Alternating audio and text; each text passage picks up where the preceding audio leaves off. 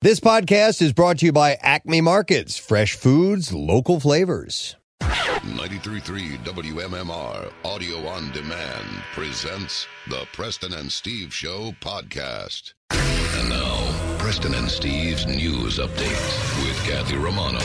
Today is Thursday, September 29th. Good morning, Kathy. Good morning. In the news this morning, Hurricane Ian left a path of destruction in southwest Florida, trapping people in flooded homes, damaging the roof of a hospital intensive care unit, and knocking out power to 2 million people before aiming for the Atlantic coast. One of the strongest hurricanes to ever hit the United States barreled across the Florida peninsula overnight Wednesday, threatening catastrophic flooding inland, the National Hurricane Center warned. The center's 2 a.m. advisory said Ian was expected to emerge over Atlantic waters later on Thursday, with flooding rains continuing across central and northern Florida. In Port Charlotte, along Florida's Gulf Coast, the storm surge flooded a lower-level emergency room in a hospital as fierce winds ripped away part of the roof from its intensive care unit. Water gushed into the ICU, forcing staff to evacuate the hospital's sickest patients, some of them who were on ventilators, to other floors. The law enforcement officials in nearby Fort Myers received calls from people trapped in flooded homes or from worried relatives. Ian dropped in strength by late Wednesday to a Category 1 with 90 miles per hour winds as it moved over land. Still, storm surges as high as 6 feet were expected on the opposite side of the state in northeast Florida on Thursday. Hurricane-force winds are expected across central Florida through early Thursday, with widespread catastrophic flooding likely, the Hurricane Center said. No deaths were reported in the United States from Ian. This was by late Wednesday, but a boat carrying Cuban migrants sank Wednesday in stormy weather east of Key West. The United States Coast Guard initiated a search and rescue mission for 23 and managed to find 3 survivors about 2 miles south of the Florida Keys. 4 other Cubans swam to Stock Island just east of Key West, the United States Border Patrol said. Air crews continued to search for a possible 20 remaining migrants. More than 2 million Florida homes and businesses are left without power. Nearly every home and business in 3 counties, they said, are without power. Yeah, I was talking to my my mom and sister last night as it was coming through their area. So they're in St. Petersburg. Right. It looked like the eye of the hurricane hit more towards Naples, kind of that area, which is south of there. Not super duper far south, but they were getting hit with the full force of the hurricane. Well, maybe not the full force, but I was talking to my sister. She's like, "Yeah, it was. It didn't get as bad as we thought it was going to get. Well, that's good. And it was more like a tropical storm where they were. Naples. And of course, they're not right on the. They're very close to the ocean or the open waters, but it didn't rise up in their area. Now, I saw the footage you guys all saw. Right, areas that were completely, wiped out as far as storm surges go and wind and all that stuff. But it just depended on where you were when this all happened. It's so crazy. Yeah, you mentioned Naples, and Naples seemed to get a little bit more. But also, you pointed out yesterday, Preston, I did not see it until this morning, but Tampa Bay had that the water, that push of water out. Yeah, it is crazy. They showed marinas where the boats were just on mud, essentially. Did you see the footage? It was a residential street with a shark swimming up in. No, I didn't see that one. Well, that's what they said. People need to be careful because there were people that were out watching. I saw they were in the Keys, and they pretty much were just standing on like what would have been a pier, I guess, and it was covered in water. But officials are saying you need to be careful because there's alligators, there's everything. I guess sharks, snakes. They said, and you're going to see loads of idiot videos popping up today. I saw people literally going into the storm surge, and it these waves were gigantic, and they were crashing into these people. And they could easily, one of them could just sweep you out, and you're going jet skiing, and you're done. People jet skiing, surfing. I was showing Kathy the house gets struck by lightning 5 times in a row. It's like boom, boom, boom, boom, boom, boom, boom, like over and over. And these people are sitting there. Oh, wow. They're outside. Something's on fire. Yeah, something's on fire. It's not like one of the Kardashians. Right. 500 yards away from this whole thing. And water conducts electricity, so you got to be careful. There was a shopping center they showed this morning on 6ABC, and the water was up past the doors to get into any of the stores. It was just the roof showing. It's crazy because our home office, Naples is the home office of Beasley, and we talked to the people who come in from down there, and they, it's years after a storm hits, they are still correcting and changing and rebuilding. Yeah. This is going to be And the damage will be around for a long time. Obviously there's residents down there, and they're going to get the brunt of it. But a lot of people vacation there, so it's like it's like vacation spots are destroyed now. Yep.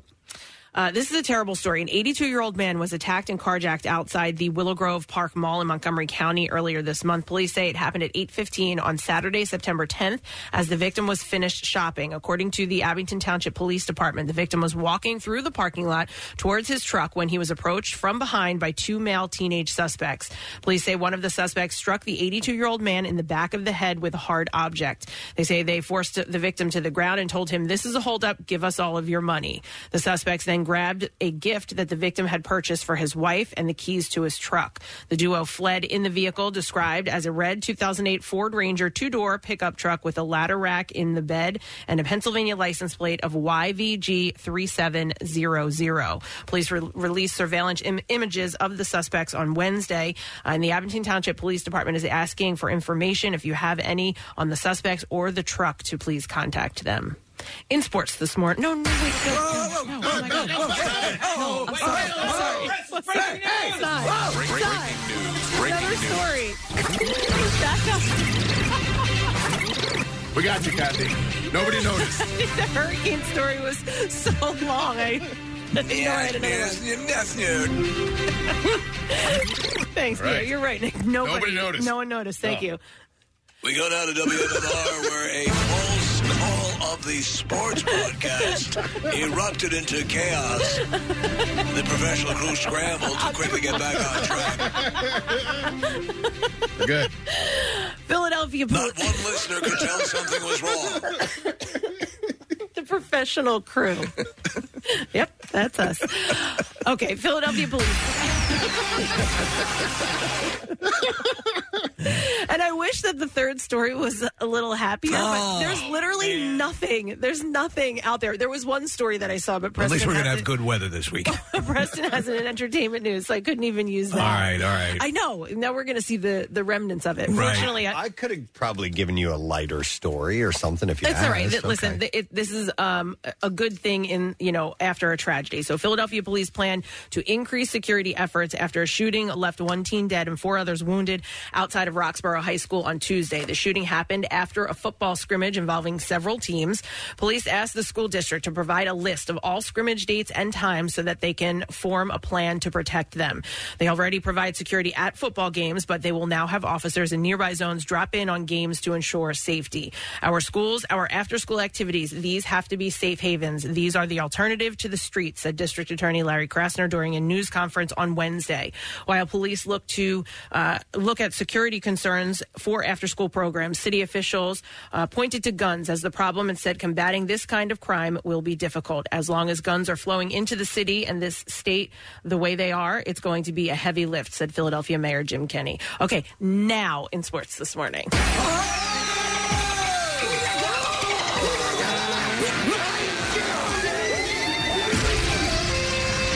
sacks are yummy. Ball sacks are yummy.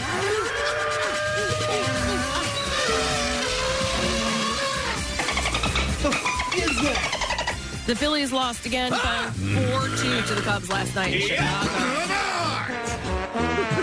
I love playing this. Aaron Nola gave up Christopher Morel's 3-run home run in the 5th inning, and the Phils lost their 4th straight game. Trying for their first playoff appearance since 2011, the Phils are just a half a game ahead of the Milwaukee Brewers for the 3rd National League wild card. The series against the Cubs wraps up this afternoon. Ranger Suarez will get the start. The first pitch will be at 2:20. Brandon Graham was named the NFC Defensive Player of the Week on Sunday. He had 2.5 sacks, his most in 3 years. The Eagles have had a Player of the Week following each of the first 3 games this season. Zach McPherson won it for special teams in Week 1 and Darius Slay on defense in Week 2. In preseason hockey, the Flyers lost to the Washington Capitals 3-1 last night in South Philly. Their next preseason game is on Saturday afternoon afternoon in Boston against the Bruins. The puck will drop at 1 o'clock, and the game will be broadcast here on WMMR. And in tonight's Thursday night football matchup, the Miami Dolphins will travel to Cincinnati to take on the Bengals. Kickoff is scheduled for 8:15. And that's what I have for you this morning. All right, thanks, Kat. So the majority of the week, we're working our way through it. We have more money to give away. You-Hoo Loot is happening again today, 8 and 10 a.m. We get it started, and then it goes on to noon and 3 and 5. So make sure you enter. Make sure you don't miss out on your opportunity to win $1,000 today. It'd be pretty nice. We have some guests joining us on the program, too. First of all, Dr. Mike is coming by in our studio for our annual flu shots. And, if we have some time, we'll talk medical stuff with Dr. There's a couple of stories you've reported on that we have questions about, and he's the man. So we'll talk to Dr. Mike in the 8 o'clock hour. We also have, or a little bit before that, we'll see anyhow, leading up to the 8 o'clock hour. Charlie Emanuel's stopping by today. That's awesome. He will be in our studio. His wife, Missy, is coming with him, and Charlie's going to be signing autographs and taking pictures at the Monkey's Uncle on Wednesday, October 5th. And there's an event going on. We'll find out more about that with he and his wife when they come by today, which is cool. We're also going to have Dana Carvey on the show today. Mm-hmm. Dana Carvey is performing at Parks Casino on the 1st, on October 1st. What is it? This day after Saturday. Saturday. Yeah. The tickets are on sale, and he is awesome, so we're looking forward to having him on later today. And we also have an announcement to make about a show coming up, and I want to go ahead and make an announcement now. We did it yesterday, but Kathy's fall activities. Yes. Monday. Yes. Monday, we will be swimming in all kinds of fall activities. So I'm looking forward to it. It's been a while since we've heard that little jingle, Kyle Mack. Yeah, we have a few different ones. And I'm sure we'll use them all. Yes, we should. Yeah. They're so good. I hope so. Hey, listen, and I have some cool added stuff this year, like coupon codes that people can use to get discounts to any of these attractions. So, make sure you listen. Ooh, all right, we're looking forward to that. That's on Monday. Then we'll get all of them. So, don't miss out on that. All right, let's take a break. Let's come back in a second. As Kathy said, there was an entertainment report story that could have been a news story as well. I'll get to that. And a stupid question and some other goodies when we come back right after this. Stay with us. Love MMR? Buy some gear. Check out the Rock Shop at WMMR.com. Celebrate the coziest season with Acme. They're bringing all the fall flavors to you. From pumpkin everything to caramel apples and all your seasonal favorites. Make the most of fireside dinners, game-winning touchdowns, and warm family gatherings. Acme's here to help you spice, season, and savor every moment. You'll find fresh inspiration, chef-curated recipes, on-demand cooking classes, and more just waiting to be enjoyed. So slow down and fall into flavor at acmemarkets.com/fall. Now, back with more of the Preston and Steve Show podcast. All right, let's give some away. We have a stupid question, and we're going to set you up with a pair of, actually, a 4-pack of tickets for WWE's Extreme Rules, Wells Fargo Center on Saturday the 8th. The question that I have for you is, in Olympic swimming, how many official strokes or styles are there? 215-263-WMMR. Casey and Kathy, you guys should know this. In Olympic swimming, how many official strokes or styles are there? 215-263-WMMR. All right, we'll mention birthdays while we wait for your call. Thursday, September 29th. We'll start with TV host and sportscaster Bryant Gumbel. I thought it was his birthday a little while ago. It might have been Greg Gumbel's birthday. Brother, probably. And there's the huge Gumbel family. Yep. Yeah. So Bryant Gumbel is 74 years old today. He's known to be a bit of a jerk, but he's great at what he does. He really is. Yeah, the he's real informed sports, and authoritative. Yep. Yeah, Real Sports is really good. He doesn't do any of the journalism there. No. I guess maybe he's just the host and producer behind it. But yeah, I love that show. Me too. Listen, I'm not a big sports guy, and that show is more about human beings and people and their relationships with each other and what sports means to them. And it's great journalism. I love that program. So he is 74 today. Jill Whelan, who played Vicky Stubing. Yes. On the Love Boat. Yes. Is 56 years old. You know, today. Captain didn't know she was his daughter. Yeah. Wait, what? And then found out. How far into it?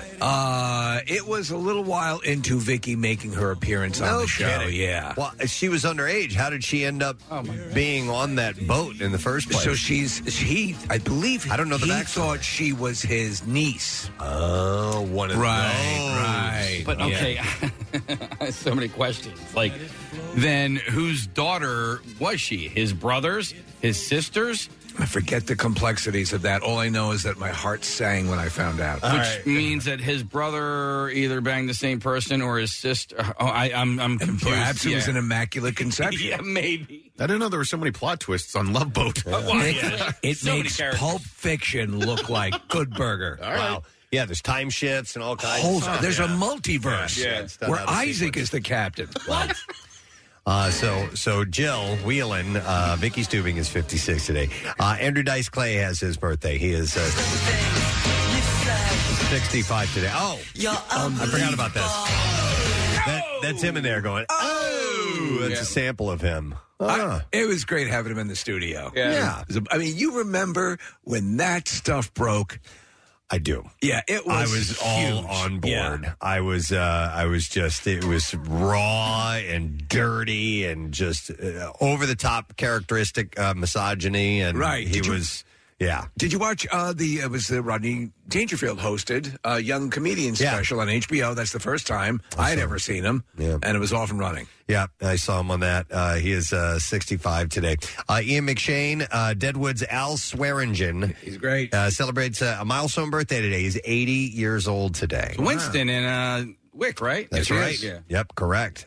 He's awesome. Shut the up, huh? That's him. You suck my and shut the up. He had perhaps the coarsest dialogue of any character in Deadwood. He was great. Yep, you're right.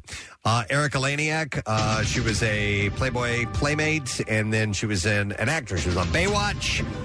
She was in Under Siege She was as good. well. Yep, I agree. And then she played Ellie Mae in that terrible Beverly Hillbillies movie. But she was stunning in it. Ernest played Jed Clampett, right? Yep. She is 50. And Cloris Leachman played Granny. That's right. There actually were good actors in that Lily movie. Tomlin was Jane Hathaway. Diedrich Bader is a great comedic actor. Yeah. And he's in that movie, too. She's the little girl in E.T. that Ellie kisses. Ah, that's right. Is Yes. she? Yeah. Wow. She is 53 years old I today. did her. Well, you got those fingers. Yeah. Oh, my God. Yeah. Came out her mouth. Oh, She was a child at the time. Oh, jeez. he was talking about later in On my life. planet, she's legal by 9 years. Yeah. He waited like a gentleman. I'm moving on. Yes. Speaking of underage, Jerry Lee Lewis has his birthday. And he had was he married to his Yes, he 13-year-old was. cousin? Yeah. Wow. He is he's one of the all-time greats in the world of rock and roll, but when that happened, people were like, hang on a second there, dude. If only he had been more pious like his brother. Oh, yeah, Jimmy Swaggart. He's also a cousin of Mickey Gilley, who passed away, I think, last year. I'm not sure. So Jerry Lee Lewis is, 87 years old today. The Killer, as they called him. Cindy Morgan, who played Lacey Underall in Caddyshack. She was also in the movie Tron. She was the female lead in that movie as well. Actually, if you ever hear her talk about those movies and about working on Caddyshack and Tron, she's got a good attitude. She had a good time. She was kind of like a babe in the woods. She didn't quite know. She was new to the movie industry, but both those movies were a lot of fun, and she has some good, behind the scenes stuff. Is she the one? Wait, I'm sorry. Hey, Mama. Is it Danny's girlfriend? Who's that chick? No. That's the gal from Animal House. She played the underage girl. Yeah. Jesus Christ. No, she's right. She was underage. A different time. Yeah. But Danny ends up banging her in Judge Smale's house. Right, correct. And that's when the judge comes home and finds him there, and the whole thing. So anyhow, Cindy Morgan. Right, happy birthday. Happy birthday, 60 years old today. Steve, one of your favorites, Mike Post. Oh, yeah. Has his birthday today. Composer. And I mean, In the especially the 80s and 90s, he wrote everything, man. He wrote the score for Hill Street Blues, the A-Team, Rockford Files, The Greatest American Hero, Magnum, which we just heard, Chips, Doogie Howser, NYPD Blue, and Law and Order as well. I mean, he's just a machine. I would pop that cassette into my Craig cassette player in my Dodge Dart.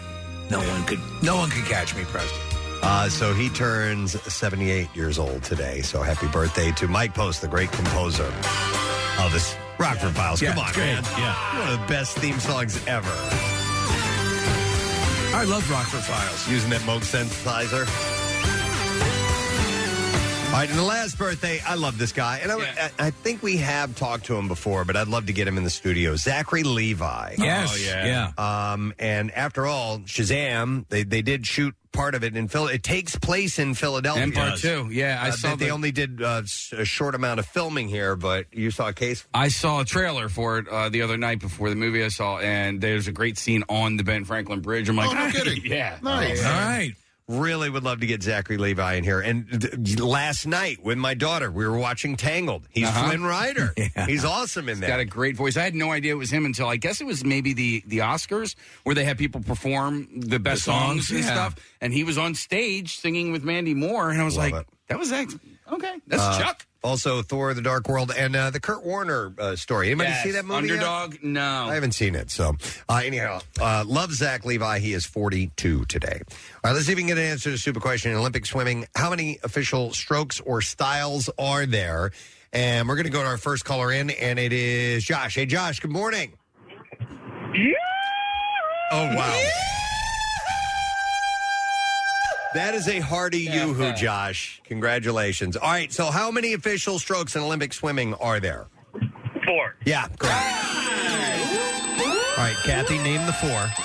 Freestyle, breaststroke, backstroke, butterfly. Those are it. Yep. And Casey knew the answer as well. Josh, we are going to set you up with a 4-pack of tickets. Catch WWE's biggest superstars during WWE Extreme Rules at the Wells Fargo Center on Saturday, October 8th. And tickets are on sale now at wellsfargocenterphilly.com.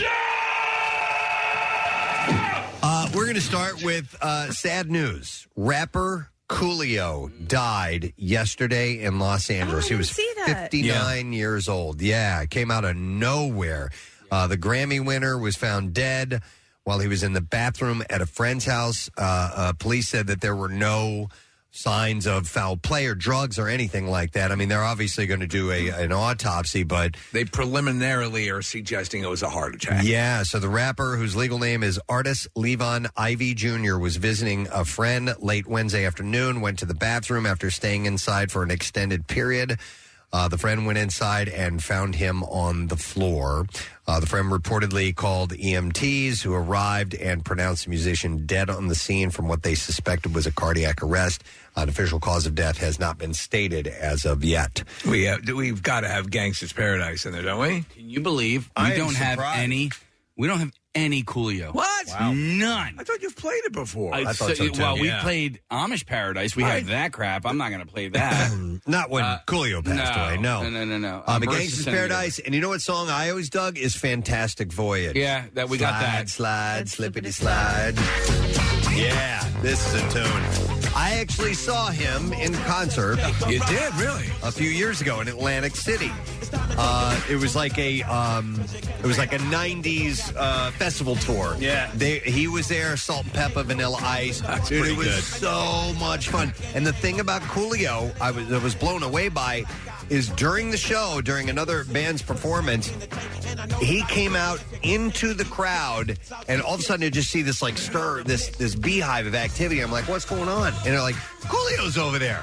And so I ran over there real quick and, kind of slapped him on the back and tried to take a selfie. And he was just kind of hanging out with everybody. He was getting mobbed by people, you'd imagine. When he came over. This is such a great song. One thing he always said is that for him, his career took off when he was a little bit older, and he feels that helped him avoid a lot of the pitfalls. Okay. Los Angeles area native, of course, 1995. He won a Grammy for Gangsta's Paradise, which topped the U.S. charts that year and remains one of the best-selling singles of all time. And he did have an issue with Weird Al and using the song for Amish Paradise. He got over it. Eventually, but he was reticent. But that is just that's sad news. I sent this over to you, Preston. Steve, he was specifically asked about that a few years later, and he completely apologized. He was like, I was in the wrong. I was being cocky. And he was like, somebody should have told me that I was being kind of an idiot. Right. He gained a much healthier perspective about his quote-unquote beef with Weird Al. And he's like, Weird Al was, sampling Michael Jackson, some of the greatest people of all time. Exactly. He's like, I shouldn't have taken it seriously. So it was really cool to see him come around on it. Let me read this verbatim, Nick. He said, somebody asked if he was still had beef with Weird Al. He goes, F no, man. I let that go so long ago. Let me say this. I apologize to Weird Al a long time ago, and I was wrong. Y'all remember that. Everybody out there who reads this, real men and real people should be able to admit when they are wrong, and I was wrong. He said, come on, who the F am I, man? He did parodies of Michael Jackson. He did parodies of all kinds of people, and I took offense to it because I was being cocky and being stupid, and I was wrong, and I should have embraced that and went with it. And I listened to it a couple of years after that, and it's actually funny as S. It's one of those things where I made a wrong call and nobody stopped me. That's one thing I'm still upset about, my management at the time. Somebody should have stopped me from making the statement because it was dumb, and I think it hurt me a little bit, and it made me seem stupid. Man. If you claim you've never made a mistake in your life, you're lying. Yeah, that's sad news, man. Coolio. So very much so. We'll find out more about that as the story develops. This was unfortunate news, too. Katie Couric announced Wednesday she's been undergoing treatment for breast cancer. Couric, who's 65, began her most recent Instagram post by sharing a startling statistic that every 2 minutes a woman is diagnosed with the disease in the United States. And then she wrote, on June 21st, I became one of them. As we approach Breast Cancer Awareness Month, I wanted to share my personal story with you all and encourage you to get screened and understand that you may fall into a category of women who needs more than a mammogram. I know so many women, women close to me and friends who have had breast cancer, and I'm happy to say post-treatment, they're all doing very well. But it's, it is startling. She was talking about when she found out, she said, I felt sick and the room started to spin. I was in the middle of an open office, so I walked to a corner and spoke quietly, my mouth unable to keep up with the questions swirling in my head. She said her thoughts immediately went to other family members who had battled the disease, including her late husband, Jay Monahan, who died from colon cancer in 1998. He was only 41 years old. She said, my mood quickly shifted from disbelief to resignation given my family's history of cancer. Why would I be spared? My reaction went from why me to why not me. After coming up with a plan with her doctor, she underwent surgery on July 14th, began radiation on September 7th. Her last session was on Tuesday, she wrote, and she said she wanted to share her journey to encourage other women to keep up their exams. And then she said this, and this is important. She said, please get your annual mammogram. I was 6 months late this time, and I shudder to think what might have happened if I had put it off longer. But just as importantly, please find out if you need additional screening. So that's an important message that she's passing along about this. Tom Hanks is going to publish his debut novel. It's called The Making of Another Motion Picture Masterpiece, and it'll come out May 9th of next year. The novel, as its title suggests, will center around something Hanks obviously knows a lot about, and that's making a movie. The plot, as it's laid out on the website of publisher Penguin Random House, will span 80 years. It will be split into 3 sections, starting in 1947 when a soldier returns from World War II and has a brief but memorable encounter with his young nephew and then disappears. Part 2 picks up with the nephew in 1970 San Francisco, where he's making underground comic books. After reconnecting with his long-lost uncle, the nephew recalls a superhero comic he read when he was a kid and creates a new version of it based on his uncle's experience in World War II. Smash cut to the present. A blockbuster director finds the comic, decides to adapt it, and the rest of the novel delves into the making of that motion picture masterpiece. So it takes it all the way from the very, very beginning of an idea for a movie. Sounds interesting. I wonder if he himself, and if comic books figure into this novel, if he himself is actually a fan, and does he have any designs on entering either the DC or Marvel universe? Well, I don't know about that, but on top of writing the whole novel, Hanks also created 3 comic books central to the book's plot and interspersed them throughout the novel. He wrote the comics, while storied comic artist Robert Sikoriak had provided the illustrations. So it's deep enriched in comic book lore. Interesting. Hank said the source of a movie can go back as many years as are in history. A story turns on a single moment in the life of someone. Then all the anecdotes of the current day magnify that moment. Going back to 1947 makes sense, as would have starting in say 1559. Human yearning has proven to be timeless. He said, no one knows how a movie is made, though everyone thinks they do. I've made a ton of movies. And then he writes, and 4 of them are pretty good, I think. And I'm still amazed at how films come together from a flicker of an idea to the flickering image on screen. The whole process is a miracle. So it should be pretty cool. It is magical in a way. Have you seen Elvis yet? No. So his performance, and I've watched it a number of times now, his performance as Colonel Tom Parker, this enigmatic character. It's actually kind of a masterful performance because he's a guy who's really reprehensible in so many ways, and yet you do periodically feel sympathy for this poor bastard, you know? So Mackenzie Scott, one of the world's wealthiest and most powerful philanthropists in the world, has filed divorce from her husband, Scott, who amassed her fortune during her marriage to Amazon founder Jeff Bezos. That ended in 2019, has filed the divorce petition in Washington's King County Superior Court. And this guy is the local guy, right? Yeah. The teacher from this area. Yep, she went on to marry. That's what I was thinking, though. I was like, this poor guy's probably just trying to, go to school and be a teacher, and now he's his information is blasted all over the place. So she and former science teacher Dan Jewett married in 2021 and have no children together. So they haven't been together very long. Not long at all. Scott and Jewett have already signed a separation contract that will determine how they'll divide their shared property, possessions, and debts. You've got to imagine there's some sort of meticulous agreement, a prenup. Yeah. There's no way she would enter into a relationship and give it all away. Jewett, who taught at the prestigious school where Scott's children with Jeff Bezos attended. Jeffrey Bezos. First revealed their marriage last year, writing online that in a stroke of happy coincidence, I married one of the most generous and kind people I know, and joining her in a commitment to pass on an enormous financial wealth to serve others. He stinks!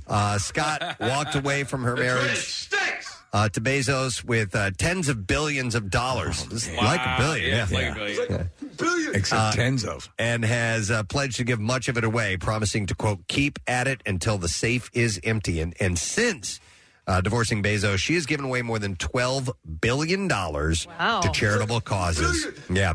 Including gifts to Planned Parenthood, Habitat for Humanity, and Ukraine relief organizations. That pace of giving was unheard of, and Scott skyrocketed to fame as one of the world's most generous philanthropists. Has she ever heard of the Preston and Steve Fire Truck Fund? I think we need to make her aware of that. No. She may have heard of the Preston and Steve Yacht Fund. Yes. Super Yacht. I'm sorry, Super Yacht Fund. With helicopter pad. We're talking about billionaires. Crazy money. Prior to Wednesday's confirmation of the divorce filing, several media outlets pointed out that mentions of Jewett had disappeared from Scott's philanthropic websites. Where'd he go? And other public spaces, including from blogs they had written together and her author biography on Amazon. I think it's an autobiography.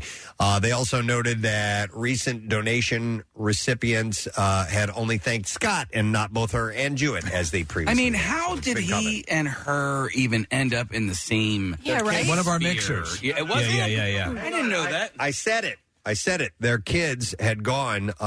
Scott's children. Jewett, who taught at the prestigious school where Scott's children with Bezos attended. That's what it was. First revealed their marriage. So that's where their connection started. That's where they met. So I wonder, so he's going to have to get something. Certainly he will not be hurting. I'm sure. Yeah. Unless he did something really stupid. Right. Why would he? I mean, why would he get anything?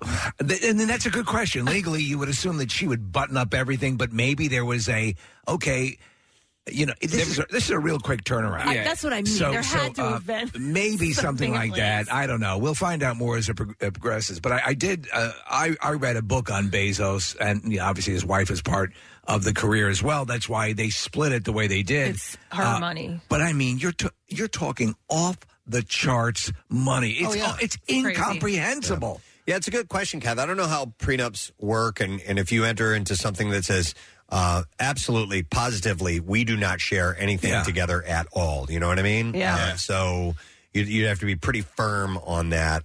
So I don't know.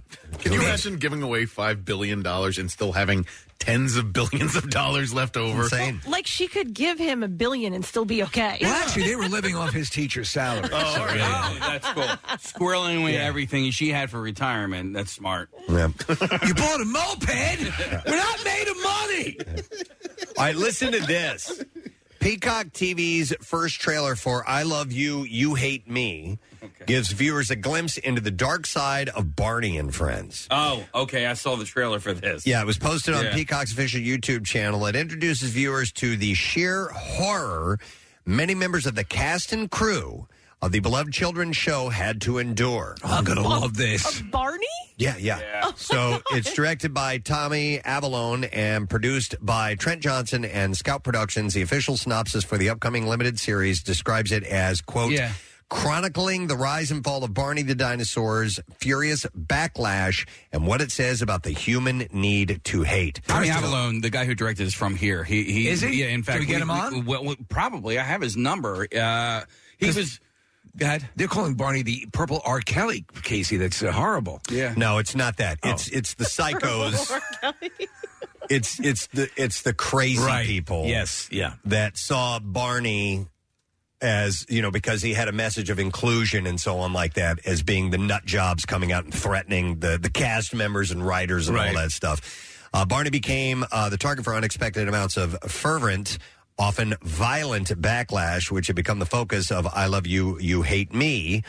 Joel Chiotti, head of the documentaries and SVP of Strategic Development at Scout Productions, explained the film, saying it unpacks how a children's character who stood for inclusion, understanding, and kindness birthed the movement of anger and criticism that threatened the show, its creators, and their futures. He said this documentary traces the creation of the character and how it took a toll on the people closest to it, examining the surprising and lingering impact the big purple dinosaur left on American society. Was Selena Gomez one of those kids? Oh, I don't know. Yeah, it was somebody who's famous as one of the Barney kids. And for me, my issue was, at a point, it was over-saturation to a staggering degree. But the thing was beloved by children. Children loved it. Yeah. And guess what? That's who it was made for. Yeah. So both 60-minute episodes of I Love You, You Hate Me premiere on Peacock on October 12th. So you will be... I want to see that. To see that. Me too. Yeah. Let's see. How about... All right, there's another purple creation. Deadline reports that a Disney film is in the works featuring Figment, the purple dragon who serves as the mascot of Epcot's Imagination Pavilion. So not familiar. I don't know this character either. Been to Epcot. Casey, that's the only time I ever went. I didn't spend more than that half a day we were there. Didn't you guys have dessert there? Okay. Yes, we did. Yeah. As a matter of fact, Figment is part of the electric light parade that they have there as well. Okay. The film will be produced by Seth Rogen's Point Grey with Pokemon Detective Pikachu's Dan Hernandez and Benji Samit set to write it. Is Figment, in fact, a figment of the imagination? I'll bet, yeah. Yeah. And hence the name. And then we'll do one more thing, and then we'll get to the clips. Lisa Kudrow will head the cast of Apple TV Plus's Time Bandits. And I know you love that movie. I do, yeah. So according to the Hollywood Reporter, the Friends star will join a whole group of people that have names I'm not familiar with. Charlene Yee, Todd Gee, Murphy Roger, Jean Nseminga, something or the other. It's either 15 people or one. Kiera Thompson, Rune Tamete. Anyhow, it is Taika Waititi's series adaptation of the 1981 Terry Gilliam film, which that could lend itself to a series. There's a lot of material. A ton of stuff. I mean, they travel throughout time. Yeah. So, not sure when that's coming out or anything along those lines, but Lisa Kudrow is going to be. Yeah, I don't know what she'd be in them. Leading that, so who knows? All right, I think we're ready for clips. The readiest. Are you ready for mystery clips? Mystery clips! Oh! All right. You know how this is played. Yep, so we'll play the clip.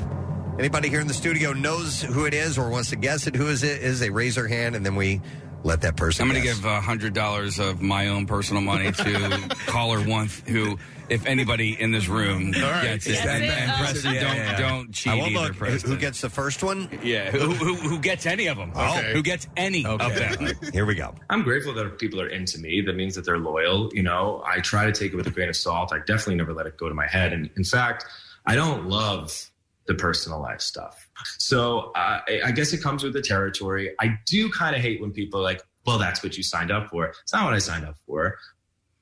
Me. Meryl Streep. Yeah, that's okay, right. No. I mean, it sounds like a little like Ryan Reynolds. I'm hearing It does, Paul yeah. Rudd. I heard Ryan Reynolds as well, Kath. Case? Well, Marissa's actually got the whole, if you want to go to her in the other room. All right, she's got Marissa, the whole who is it? rundown. In case you don't know who it is. Well, I know their name, but I have no idea what their existence is all about. Well, that was Skylar Austin, guys. He's in a show called So Help Me Todd. It's about a meticulous attorney, Margaret, who hires her scruffy son, Todd, as their infirm house investigator. Yeah. It's on tonight at 9 on CBS. Great. All right. I'll have to remember to miss that. All right, next. He was in Pitch Perfect. Okay. Which one who did he play? Does it say? I don't know. I'll find Jesse. it. All right. Oh, Jesse, of course. All right.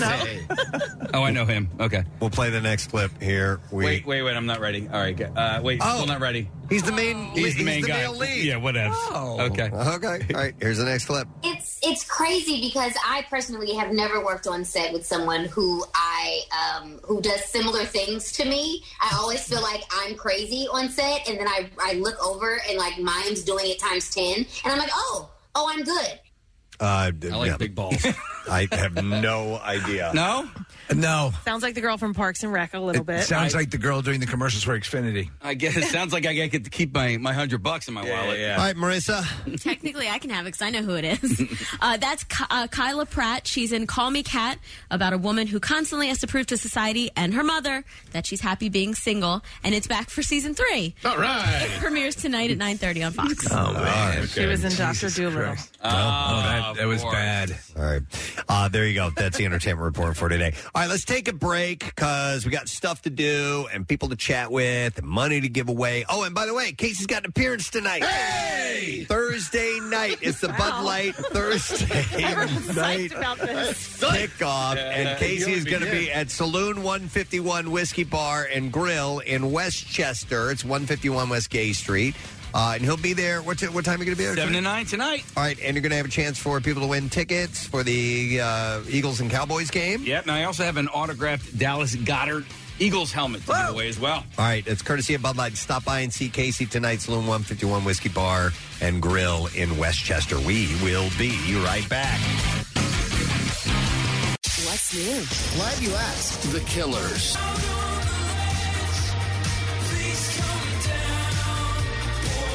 Muse.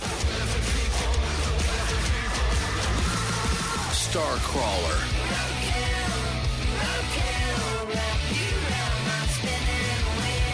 New music, more of everything that rocks. On 93.3 WMMR. Nick, can you pull the text back up? There was one I was going to read real quick last second. It says, hey, I know this is, what did it say? I know a text isn't the way to do this, but you think you could give the nurses at the ER at Lansdale Abington Hospital a nice shout-out. They go through so much for strangers. Love them. So a little shout-out for those guys. And then a couple others. I'm going to try to rifle through these. Do it. And I've edited them down for content or for time or right, whatever. Yeah. It says, hey, Preston, special shout-out to my dad, Steve Warner, who's been organizing a team for the MS City to Shore ride, with the team raising $300,000 over the past 16 years. That's great. Love you guys. That's from Ryan Warner. So he's sharp. It says, shout out to my boyfriend, Brian. This is from Margot, by the way. Margot Rogers says, as for a shout out, can you tell him that we're all rooting for you, like you guys tell him, and me. And you got this. You are stronger than you think, one day at a time, and tell him I love him. And she says, editorialize as you will. You do it so well. Thank you so much. So, nice. Margot Rogers. That's a compliment. That's for her boyfriend, Brian. Diehard fan. Hang in there, So Brian. let's put some scripts together. We love you. All right. All right. This is, hey, Preston, my son Jared Cooper turns 30 September 29th. His only gift request is a shout out. Please help this mama out by giving him the only present that he asked of me. loyal listener, and that is from Karen Cooper. So here you go. That's a good gift. Yeah, that's an easy gift. Cheap. And this one, I actually got a phone call. What? And I don't really take shout-outs. Actually, I don't get phone calls anymore. I have never used my phone But here. a voicemail was left from the father, and I think it's of Lo Hall. Is that her name? His daughter? I think that's what he said. Lo Hall. And her birthday was on the 26th. So here's a shout-out. And then I've never received this, all right? Okay. This is from Greg Gonzalez. And he says, longtime listener from California here. If you could call a mock out, that would be a treat. He said, I play the show for the boys on site when working on heavy equipment, and it tickles my ears in many ways, especially when off in the distance I hear a hearty, yeah. Love the show, sincerely, and he signed it Mike Hunt. All right. That's his name. Greg Gonzalez. So, mock. Yeah. There you go. There's your mock out, buddy. All right. Today, ladies and gentlemen, if you did not know it, is National Coffee Day. Yeah. Hey. Also called International Coffee Day or Free Coffee Day. Well, make up your mind. September 29th.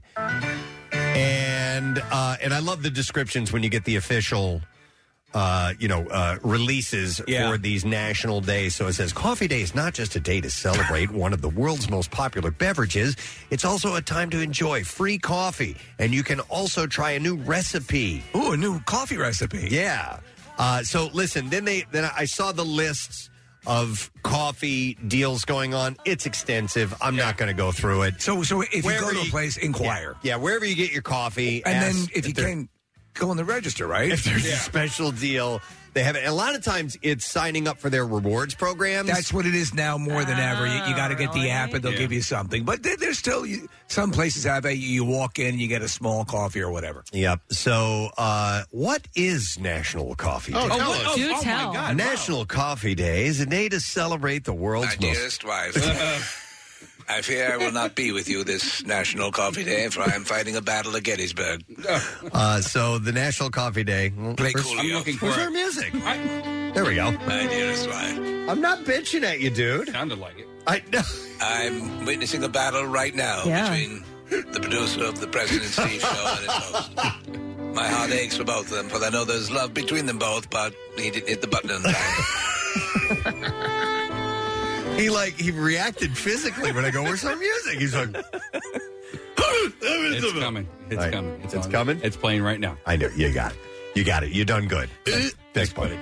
Pound it out. It's also a great opportunity to learn more about this energizing beverage. That's why I woke up with an extra... I was whistling when I woke up. I knew I was going to learn more about coffee. One question I do have, and I don't know if you happen to have it in your list of info there. Yeah. How long has coffee drinking been a thing? How long? I assume it goes back a long time, right? Yes, I remember. Oddly enough, the origin of coffee I remember from the movie The Bucket List, because Morgan Freeman's character was a trivia buff, right? And one of the storylines in the movie is about Kopi Luwak, yes, which is the world's most expensive coffee. And he explains it. It started from, and I forgot where he said it came from, but they would... Shawshank Prison. They had burned these coffee beans. They didn't know what they were, and it gave off a pleasant aroma, and they decided to make it into a stew. And they were intrigued by the fact that I think goats were eating these things, and it gave them tons of energy. And so they burned these, and they smelled it. It smelled nice. They decided to make it into a stew, and then they taste it. I personally, coffee has been such an acquired taste for me that I have a hard time wrapping my mind around the fact that the first person who boiled that stuff and drank it went, Yeah. That's really yummy. Well, coffee to me is not necessarily like I drink black coffee here. Yeah. In my first cup of coffee, I have it sweetened. It needs cream and sugar for me personally. That's me. I don't drink it without. Black coffee to me tastes kind of disgusting, but I've gotten used to the taste and I don't mind it now. But I don't go, wow, a cup of black coffee would really hit the spot now. Right. It Not me needs either. more. Yeah, but wouldn't you say the same thing about bourbon? Oh, yeah. Right? But it's also how it makes you feel. But see, hold on. So I didn't have coffee for 2.5 weeks. I had my first cup on Tuesday or Wednesday. I think it was today Wednesday. No, today's Thursday. Whatever. I think it was Tuesday. Like when I sip it, like I get happy. Really? And I was drinking. Do tea. you do black? Nothing. Yes, not just black, but I was drinking tea that time, and like I did not get that feeling. Even after 2.5 weeks, I'm like, this sucks. I can't wait to go back to coffee. Are you doing another elimination diet, Kat? It's just like cleansing my system. I do life. black coffee. If I do black coffee, I have to have sugar in it. So, but my drink of preference is tea. However, in the morning, coffee with milk and or the creamer and a little bit of sugar, and that's the only way to drink it. But if you add sugar, it's technically not black coffee anymore. Yeah, I don't know what that is. Yeah, black just means. I always thought that the whitening aspect of the cream was the black. I'd always taken it to mean nothing in it at all. I'm pretty much. I would say I'm almost exclusively black coffee. Okay, I drink it. No cream? Yeah, not a fan. I would say 85 to 90% of my coffee drinking is black. All right. Okay. I do cream, no sugar. I thought that the Wawa person was being nice to me today, giving me a free cup of coffee. Clearly. And it turns They out listen it's to the show. International Coffee Day. And, Right. It's free that way. Preston, I heard you talking. They must have recognized me. I heard you talking yesterday or the day before about Irish coffee, and you dislike it, correct? Yeah. All right. So, I mean that meaning with just whiskey put in it. Yeah. Okay. If you have like Bailey's or something that's got a sweet flavor to it, I like it. But I've had it with just whiskey put in it. I'm like, ugh.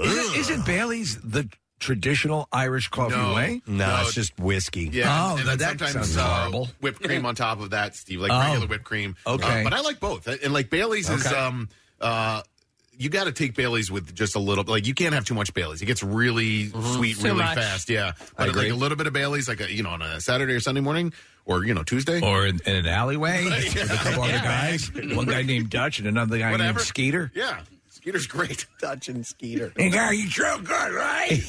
It's got just a hint of sweetness. It's an expensive habit you got there, Skeeter. Oh, yeah. I had to give it a lot of hand job. Whatever. Oh, come on. But I love my coffee. You earned it. Yeah, you work it. You're Right. Yeah. Yo, by Hey, the way, whatever gets you through, right? coffee out when we were traveling across the country. Because and listen, I love Dunkin', but we couldn't stop at Dunkin' all the time because there just weren't as many In some spots. like Texas on. Yeah. But these places we stopped at, one place was called Love's, and I think we went to another place called Kate. Dude, coffee, and I had a giant Dunkin' mug. It was like 24 ounces. It was like 89 cents to fill that thing. Oh, Really? seriously? Yes. Wow. Well, you know what? Yes. One of my favorite things to do, and especially in Europe, I mean, our country as well, but to try different coffees, like different coffee shops. If I see a coffee shop, I'm like, ooh, yay! You go back, right? Let's not forget that before designer coffee shops came along, before Starbucks hit the market, coffee's like 50 cents. Yeah. You're right. I mean, it was You're right. the cheapest thing on the menu. And then all of a sudden it became $5, $7, bucks for a cup of coffee, and you're like, whoa. You're right. It was the cheapest thing, but again, now it has that different. The funny thing is that you will go into, So we're blessed here because Dunkin' is my favorite base coffee, like a regular cup of coffee. Dunkin' is by far my favorite. However, sometimes you go to like Wawa where there's one price for all the different sizes, and I wonder how.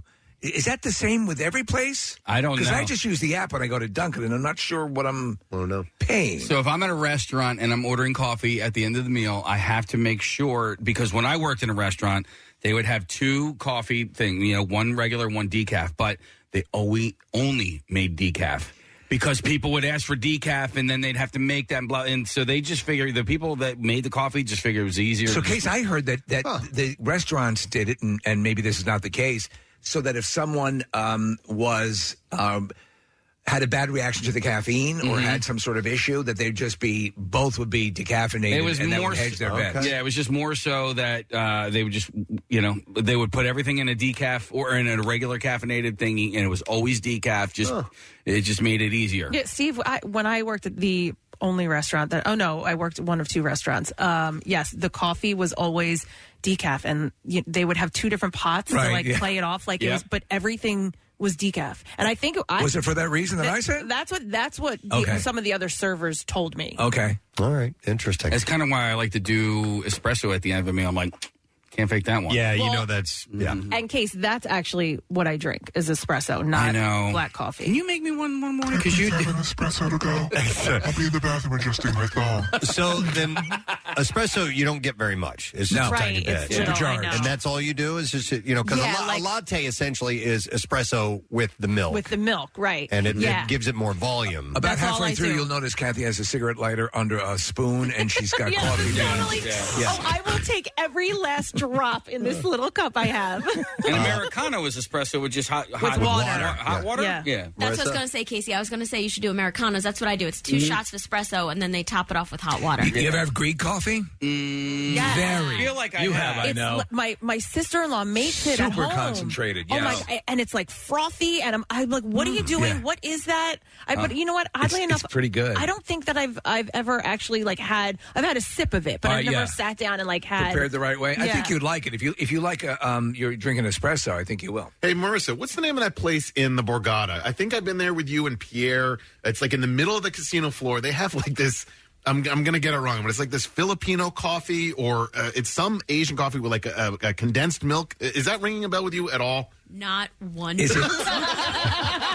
I thought you and I went there after a show one time. There's a chance, but there's probably a reason we went there. You're probably right. My sister, a couple of weeks ago, actually, probably about a month ago, and I've just been waiting for her to drop this off to me. She said she has an espresso maker with the milk frother and all that. Yeah. She's like, I never use it. She's like, it's in a bag. I'm like, okay, I'll take it. She is not given it to me yet, and I think about it all the time. And we bought one, and we hardly ever use it. Really? Yeah, it was like same, Nick. It was a few when you $100. first get it, you use it like crazy, for sure. And then you're like, you know what? It always tastes better when other people make it. You know what I drink a lot on the weekends is iced coffee. Yes. I buy that. Actually, I get it from Dunkin'. By the way, and I think this, Preston, I don't know if you have any data on this. I think iced coffee is now either neck and neck or has surpassed. Regular coffee sales. Yeah. Really? Yeah. I find that hard to believe. But you know what, Nick? With iced coffee, I can't drink that black. I have to put cream in the iced coffee. Oh, really? No, I do that black as well. We'd call that a frou-frou coffee at home, and I like getting those cold. Yeah. With cold and sweet. Real quick, Casey, it's the Vietnamese coffee is what I was talking about. Condensed milk, and there's it's Noodles of the World in the middle of the Borgata casino floor. Is it good? Best Noodles of the World!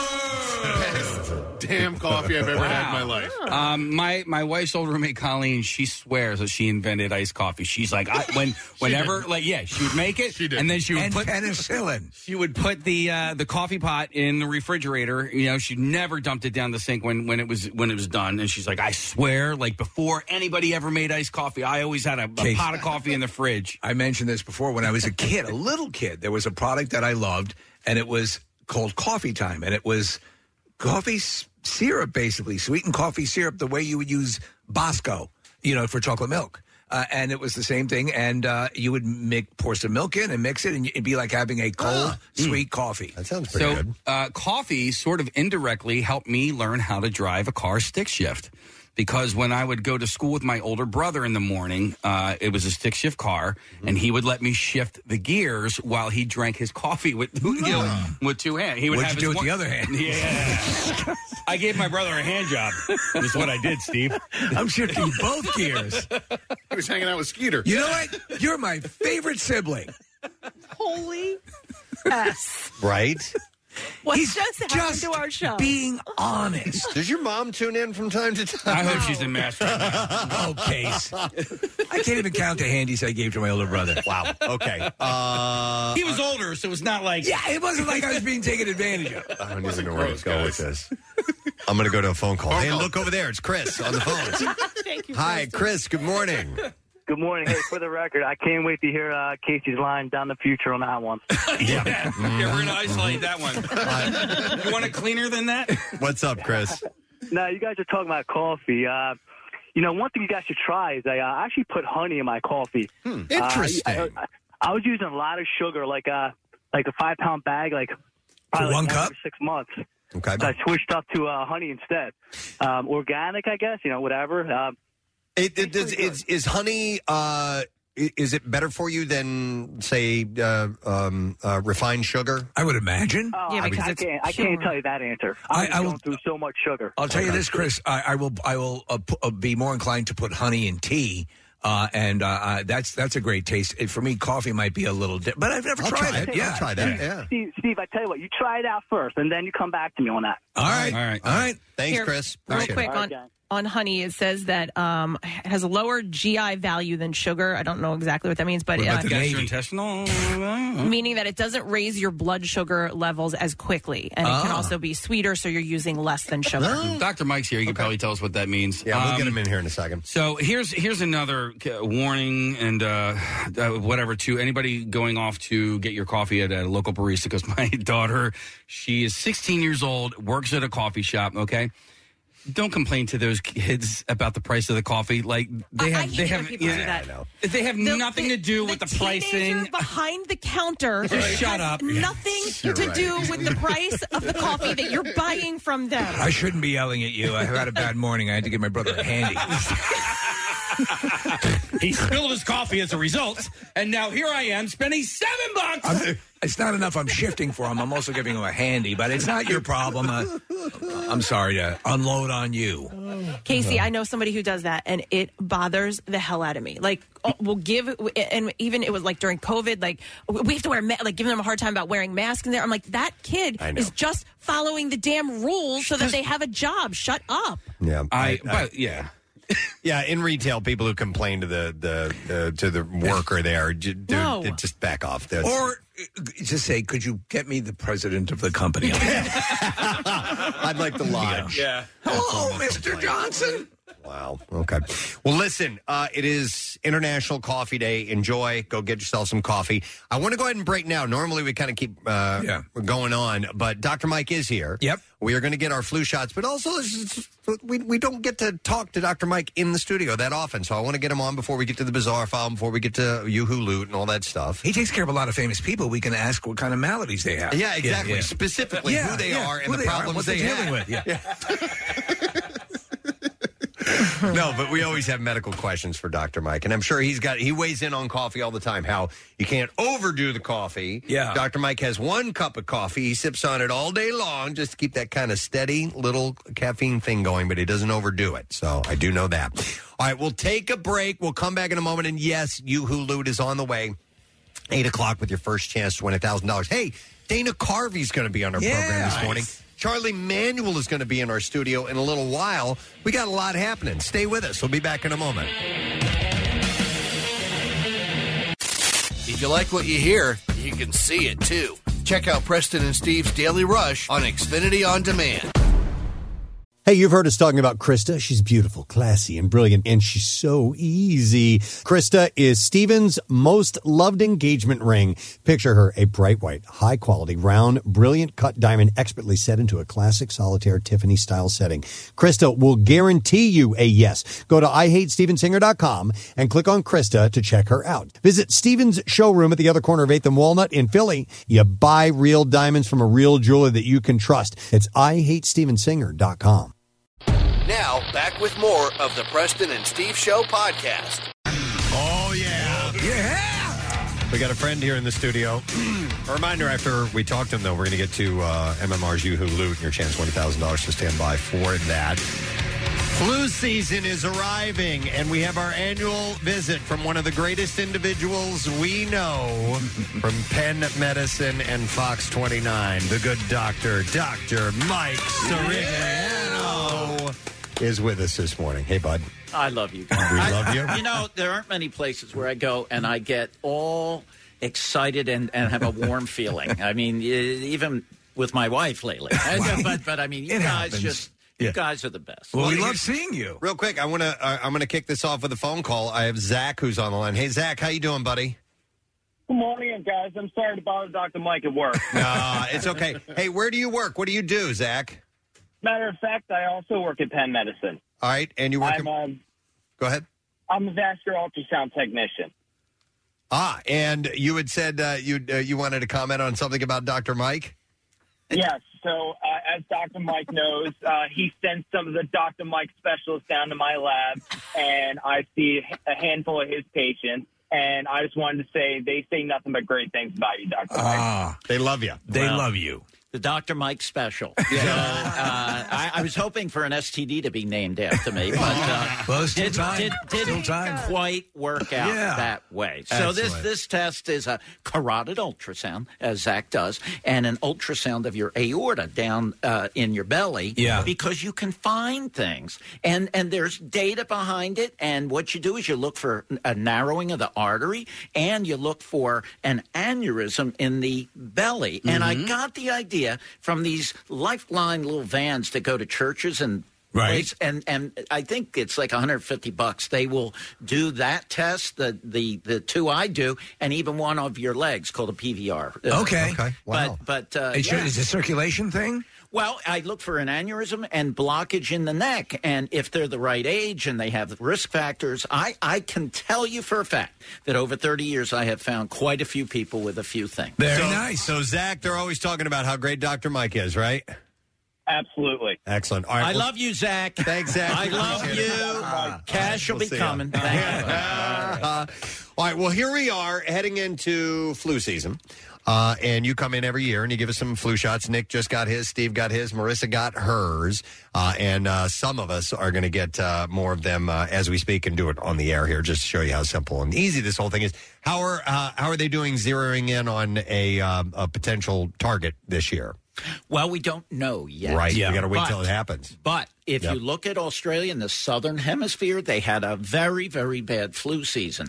And part of the reason, so when it happens down there, because they had their winter, now we're starting to get into the cold weather and our winter. So we look to them for what happened to predict what's going on and what will go on here. That's now there's a lot of theories about why it was really bad down there. Perhaps the pandemic, everyone was isolated, everyone was kind of wearing masks, and now we're all out. Yeah. All right? We're not wearing masks. Casey got to go cross country, and I'm sorry, I really screwed it up. No, you did not. It worked out so much better. I just had to do it. I couldn't. You did the right deviate. thing. No, you made it better. So we're in a much better place, but you can't let your guard down. And I just got my bivalent booster for COVID that covers the BA4, BA5 variants, and those are the ones circulating.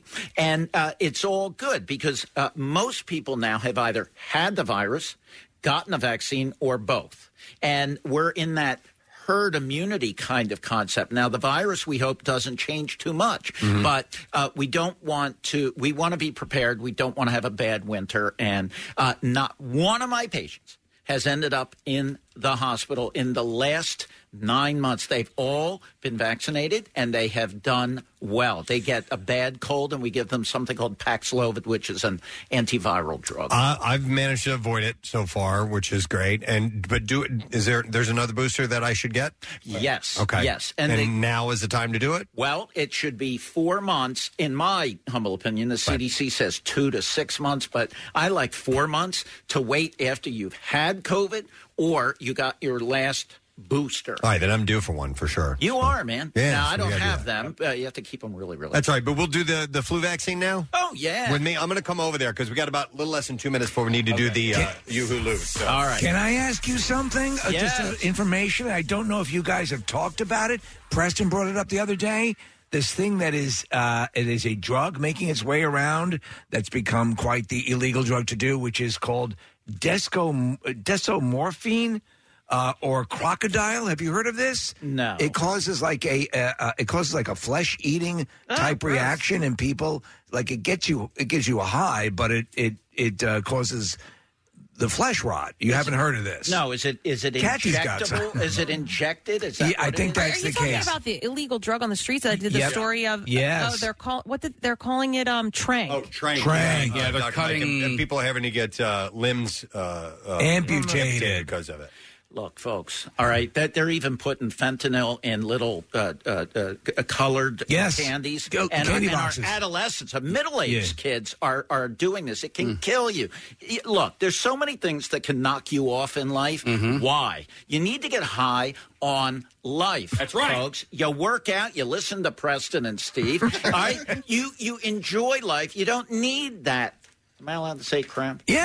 No. Crapola. You don't need that. A bunch of people are texting in, Dr. Mike, about getting the flu vaccine and the COVID booster at the same time. Your thoughts on that? Well, it is okay to do that. I personally like to separate them a little bit. There are some experts who feel that might be a little more advantageous. But look, if that's the only time you can do it and the only time you're going to do it, so do it. But look, I got it yesterday, and I'm not feeling 1,000%. Okay, so all right. I'm going to wait a week and then get my flu shot. All right. Now's the time. Here, you got to wipe me down first. Wipe me. Wipe me, Daddy. Wipe my hand. Wipe me, Daddy. Wipe me, Johnny. He's very clean. Always makes it Yes. thoroughly. By the way, Listen, I double swab. It's like wearing 2 condoms. Yeah, that's right. Hold on. Wait. You don't want to take a chance. Hold on. Okay. He's good. Hold it. Double wipe. Hold You it. gotta wipe it again. Want me to open one? I for got you? it. All right. Come on now. You're the guest. You're the victim. By the way, I started getting Come over here.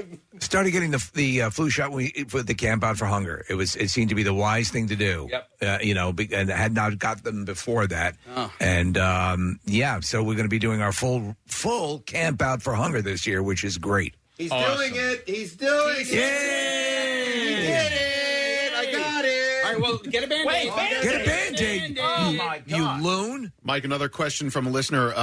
It says, I lost my taste and smell when I had COVID almost 2 years ago. My taste and smell came back, but a lot of things that I used to be able to taste have gone away, especially coffee. And they were mentioning that it was International Coffee Day that we were talking about earlier. This person is asking if that will actually return, the taste for certain items. Well, that's considered a long COVID symptom. Yep. And the vast majority of people do actually get their taste and smell back. But the virus gets into the brain, and it can cause damage and inflammation. And so the bottom line is don't panic. It will come back for the most part. And as far as coffee, you guys didn't mention Juan Valdez should get a Nobel Prize. I mean, listen, coffee has chock full of polyphenols, antioxidants. I drink it all day long, despite being so calm. We want to hold that thought. We have to hold that thought quickly. We got to do this now. All Okay, right. here we go. Here it is. MMR's. Yoo-hoo loot. Now, listen up. Here's your keyword. All right, the word is income, which is exactly what you're going to get if you win here. So income, INCOME.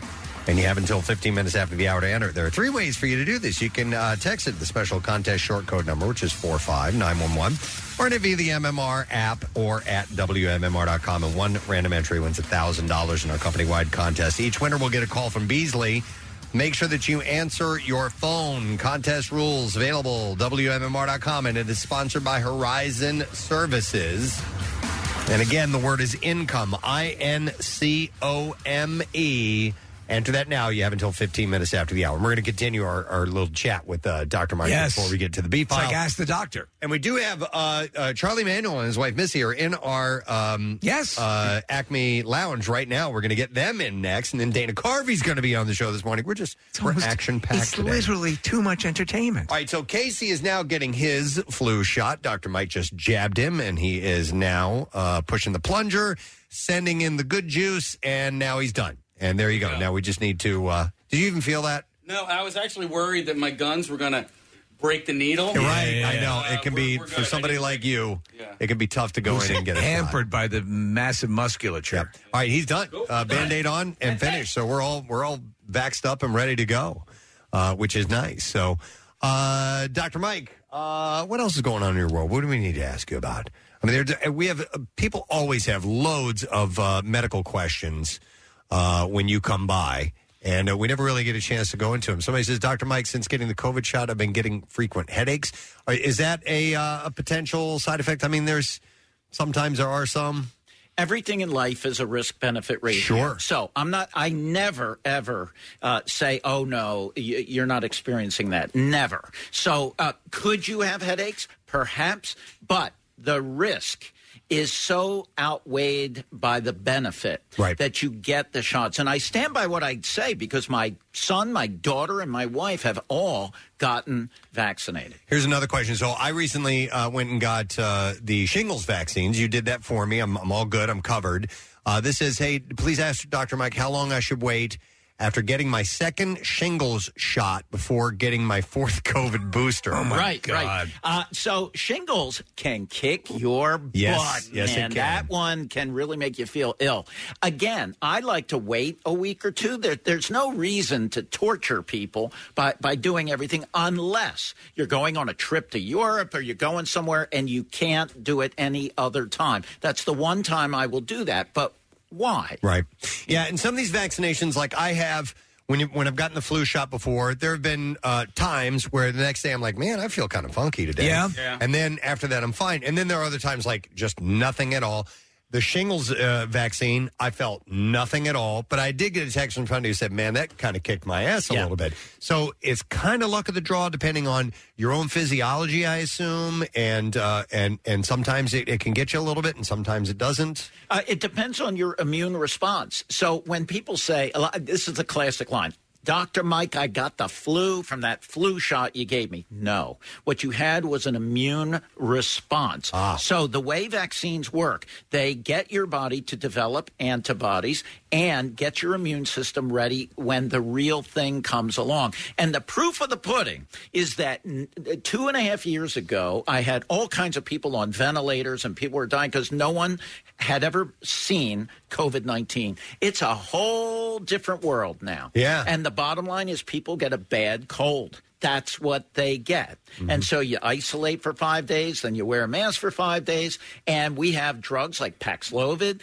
Some people can't take that. We do other medication. We have a lot of options now that we didn't have in the beginning. Thank God we got through this. I saw a new story come out, and I don't have the information on me handy, but they had there's been a new drug that's being used for Alzheimer's patients. Oh, yes. That are slowing the effects of it. Yes, this is it's a monoclonal antibody.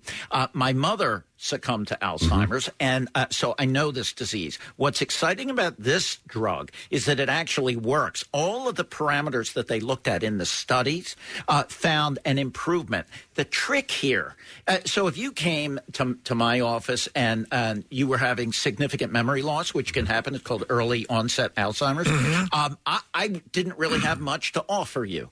Now, if this pans out, we will test you, we'll make sure you have the proper diagnosis, and then we will treat you because it has been shown to reduce plaques in the brain, amyloid plaques in the brain, which is one theory as to why this happens.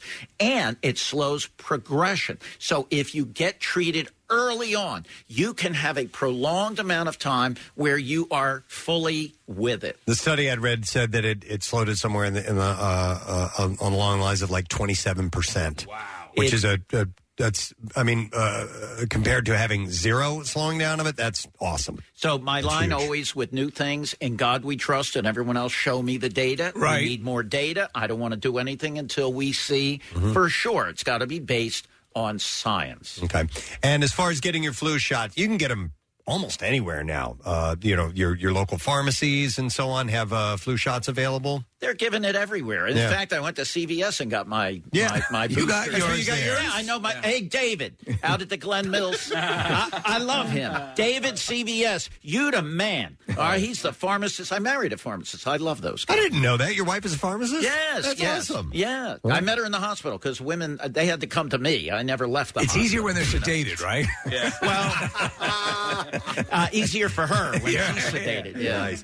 All right. Well, listen, pal. It is wonderful to see you. Great. I love you guys. We love you. Do. We need to do an extended segment with Dr. Mike. Yes, sometime ask down the road. doctor. Yeah, we need to do that. Because everyone's arriving early now.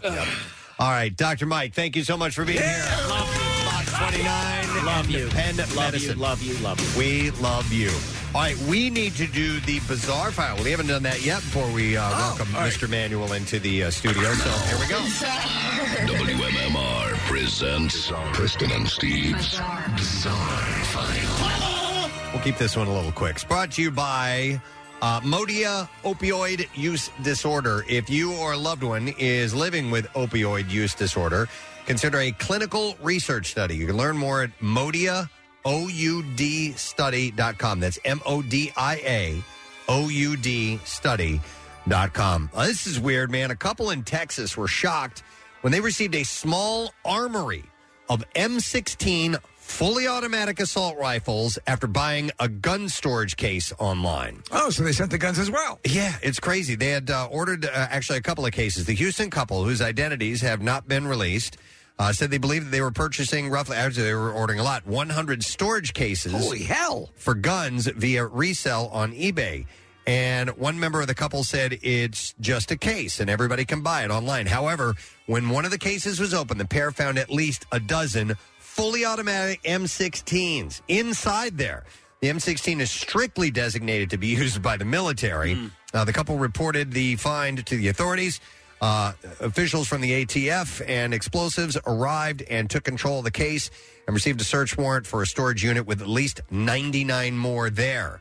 The ATF is partnering with the FBI to investigate the situation further, and I don't have. Was it part of a secret contest, like a promotion? Any other details? Maybe so. They were like the 100,000. Get 100, we'll throw in a whole bunch of M16s. Yeah. Several people in a South Austin neighborhood said their doorbell cameras have caught the same people swiping packages from their porches, porch pirates. Yes, hate them. And according to Gabrielle, one of the neighbors, she said, we need to stop this now, especially before the holidays get started. They're hitting in the middle of the day, the middle of the night, same car, same people. So she was already frustrated when it happened to her, but when she saw other people's posts of videos of what looked like the same suspects and vehicles, she stepped in, hoping to thwart the operation. So she and her husband put a box of dirty diapers on the front porch. She said the same people came back. They took the package, and when they discovered it was a bunch of dirty diapers, they came back and smeared those diapers on our front door. 30 minutes later, they came back with a giant bag of cow manure. They spread it all over our front porch and on our cars in the driveway. And that was the straw that broke the camel's back. Well, they were upset. They were simply trying to steal some valuable merchandise, and they got screwed over. She said, I called police, filed a report, and now there's a detective on the case. Gabrielle said that... the balls, right? Yeah. The people seen stealing the packages were driving around in a black Chevy Suburban with no plates, so police are trying to find them. All right, this is a disturbing story. Indian police are searching for a teacher accused of beating a low-caste student to death over a spelling mistake. Oh, wow. Officer said on Tuesday... Where was this? It was in India. After suppressing violent protests triggered by the incident, Nikhil Dur was struck with a rod and kicked until he fell unconscious by his high school teacher earlier this month after misspelling the word social on an exam, according to police and a complaint by his father. Jeez. The teacher hails from the upper caste, the boy's uncle, Rishi Kumar, told reporters. The 15-year-old died from his injuries on Monday at a hospital, and the accused has fled the area. He's on the run, but we will arrest him soon, police said. Dor is a member of the Dalit community, which sits at the lowest rung of India's caste system and has been subject to prejudice and discrimination for centuries. Hundreds of people took to the streets on Monday after news of Dor's death spread in the district. So messed up. All right, and we'll do one lighter. That's effed up. Yeah, we'll do please. a lighter story to wrap with. A little sorbet. Some say that Reebok sneakers are fashion statements. Other, specifically conspiracy theorists, think that they are demonic. On social media, a conspiracy theory is running rampant, claiming that some new shoes released by Reebok are satanic. In January, the company announced a collaboration with French luxury brand Maison Margiela. That means the devil sneakers. The shoe, called the Reebok Classic Leather Decortique Tabi Low, that's the full name of it, right, was apparently inspired by Decortique, a deconstruction of the shoe's core structure. The cut-away leather panels create a modern cage-like form, they said. So anyhow, the Instagram post didn't gain notoriety outside of the shoe community at the time, but now it's got the attention of religious groups on Facebook this month. One Facebook group that is called Prophecy News told us more than 635,000 followers that the almost year-old shoes were crafted to resemble the hoofed feet of Baphomet, a goat deity often accompanied by the occult. That's pretty cool. Essentially, it's got a split in the middle of the toes. And it looks like a cloven hoof. That's what they think, yes. So the Facebook post read, the rules of this worship of this world show more and more openly and clearly who they worship. Make sure to open your eyes and don't be caught up in their rituals. Since then, Reebok's January Instagram post has been flooded with comments that believe the company worships and idolizes the devil. And someone had posted and suggested, for the people who have no clue why this is completely evil, look up Baphomet. Christians, don't be fooled. Do not buy this shoe or any Reebok shoe from now on. Did this demon wear sneakers? Maybe he did. The photos of the shoe made its way onto Twitter, where people weren't comfortable with Reebok's collaboration. However, the shoe's design really has nothing to do with anything occult-related. As expressed in the name itself, the shoe is based on the traditional Japanese shoes known as tabi, and it's even in the name. The leather footwear, which is made from a single animal hide, can be traced back to the 15th century and are well known for a split between the toe and the big toe and the other. People toe. get carried away. I'm wearing my Satan is my Lord and Masters today, and it's just a fashion statement. Just a fashion That's statement. all there is to it. All right, and there you go. That's what I have in the B file for you. Let's take a break. Let's come back in a second, and we will talk to the one and only Mr. Charlie Manuel is in with his wife, Missy. And we're also going to have Dana Carvey on the program, too. Stay put. We'll be right back. Who serves up the best burger in Philly? Taste for yourself. Philly Burger Brawl is back. Round one, fight. So get off your buns and come sample the region's meat you can't beat. From traditional to gourmet to, whoa, what's on that? Come stuff your grill with unlimited burger bites. Sunday, October 23rd. Outdoors at Xfinity Live with cold beer and live music. Benefiting Philly Parks and Rec's At-Risk Teen Initiative and Philly School District's after-school programming. Ticket info's up at WMMR.com. Don't miss Philly Burger Brawl 2022 at Xfinity Live. I do love the taste of a good burger. 93.3 WMMR. Everything that rocks your taste buds. Our next guests are here to talk about an event that is coming up on October 5th and a chance for you to get up close personal and meet them while they are there. We are happy to welcome to our studio the winningest manager in the Phillies' 139-year history, Mr. Charlie Manuel, and his lovely wife, Missy. Good morning, guys. Yeah. Nice to see you here. We were just off air chatting about Florida, and I knew, spending all the years down there in spring training and all that. I had asked whether you guys had any family or friends down that way, and we were all talking about, we know some things that are, some people that are down there now, and you guys actually have some property down there. Is that where you live now in Florida full time? Yes, that's where we live. We live in Winter Haven. Okay. And we actually have been there for about 25, 26 years or something. All right. How many hurricanes and tropical storms have you been through then? Missy can probably tell you about them because she's usually in them. You were away. I was always away, especially the year the one had Charlie, and then there was two or three more came. Two more came that same month. Wow. If you remember. And, I do. And they went, all three of them went right by our house.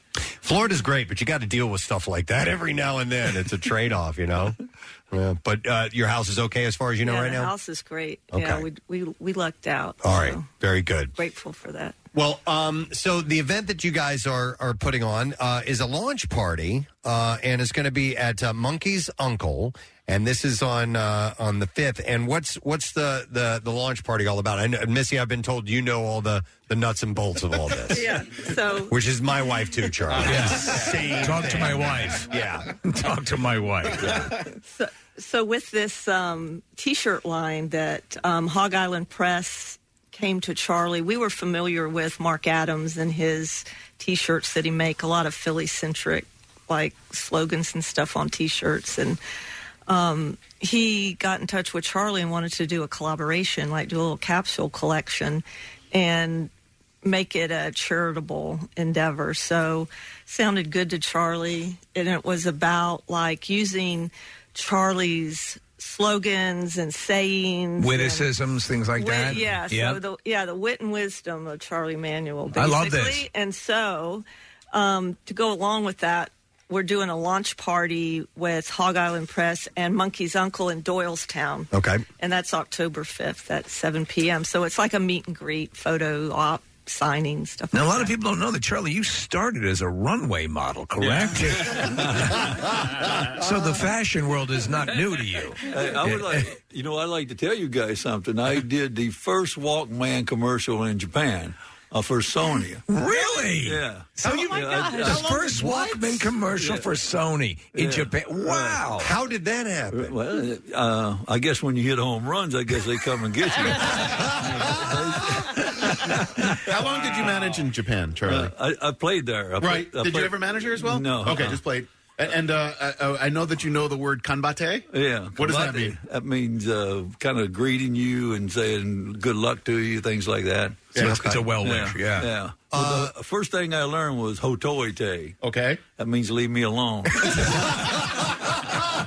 It's a valuable word.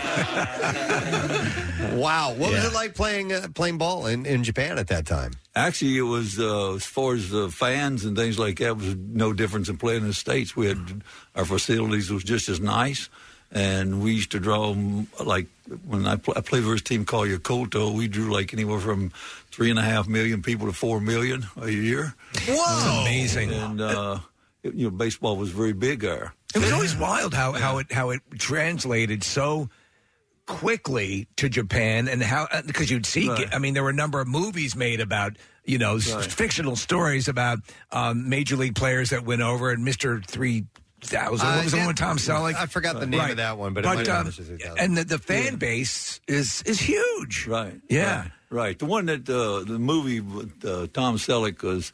That was a team called the Chunichi Dragons. Right. I played in that same league. Oh, did you? Yeah. Wow. Yeah. Okay. I played for the Yakult Swallows, and then later on, I was the first free agent in Japan, and I played for the Kintetsu Buffaloes. What's the natural talent like over there? I know we've had some players come over and play here, but on the whole, would you say that there is a good, robust quality to the player in Japan? Yes, as far as, like fundamentals. Yeah. And playing situational baseball and stuff like that. They like to get American hitters with power because they do not have a lot of power hitters there. Although Sadhara O was one of the biggest home run hitters, like it gets publicized with Hank Aaron. I had his the ball that Hank beat Hank Aaron or O went ahead of him in home runs. I had it, fences in Japan is about this high. Right. And I caught this ball, but I went in the stands, and the fans pulled my glove and the ball out of my glove. And they called it a home run? It was a home run. Get out of here. That's cheap. I never understood why, like, if somebody's going over the fence and they end up catching it but going all the way over the fence, that it doesn't end up being either a home run or a foul ball. Yeah. I don't know the ruling behind that. Yeah. The fans, the fans can pull, they can pull the ball out of your glove and stuff like that, like they did, really. They can do that. They do that here sometimes. How much of a baseball purist are you? Like, they're doing these rule changes, and they're trying to do it to, I guess, maybe attract more fans, speed up the game. But things like, trying to... The pitch clock. The pitch clock, the going against the shift, because you had to deal with that with Ryan Howard, because he was a pull hitter, and so they shifted on him.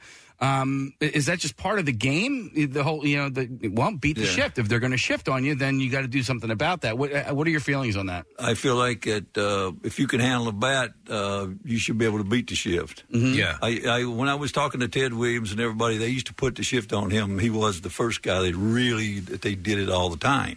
And he said when his batting average would start to drop or he wasn't hitting as good, he would go back up, and what he meant was level off his swing and hit more balls to left field and beat the shift. And he said, I'd just get my batting average back up to about 350 or 360, and then I would start trying to hit some more homers. That's what he told me. And I believe him. Yeah. But the shift is something that if they do away with it, I'm not against that in some ways, but at the same time, too, I feel like if you're a major league hitter and can handle a bat, especially it depends on your size. And I got to say, know thyself, and you play within yourself, well, then you should be able to beat the shift. Hey, Nick, I'm going to jump in here again. I know because they also did the same thing in football. So last year in the playoffs, the Bills and the Chiefs just went back and forth and back and forth and back and forth. And then the game ended up going into overtime. The Chiefs marched down the field, scored a touchdown, and won. And the Bills were eliminated from the playoffs. And then they talked about trying to change the overtime rules, even though they already changed the overtime rules. And I'm like, no, how about you just play defense instead? And instead of changing the game, don't blame the game, blame the team that allowed the... Do you know what I mean? It's kind of how I feel about the shift as well. Right. You know? Well, I don't know if you noticed last year when Harper had a big season. And to me, like when he got hit, like when he got hit in the face or toward the face, he... for about a week, like people were saying that he was shy and stuff like that. Well, actually, when he came back to play, when he started hitting good again, he made sure that he saw the ball right out of the pitcher's hand, and he completely followed it. Yeah. So therefore, like he didn't overswing and and have all of his tension in his swing to try to pull the ball. Yeah. He was hitting the ball where it was pitched and actually just using his hands more, and he was hitting a lot of balls left field. I feel like I could talk to you and listen to you about baseball for about 36 straight hours. And I wish you would narrate every book that I ever listened to, because I love hearing your voice, Charlie. But I want to ask you specifically about Ted Williams, one of the greatest hitters of all time. You are, and you'll probably be humble about this, but one of the greatest managers of all time.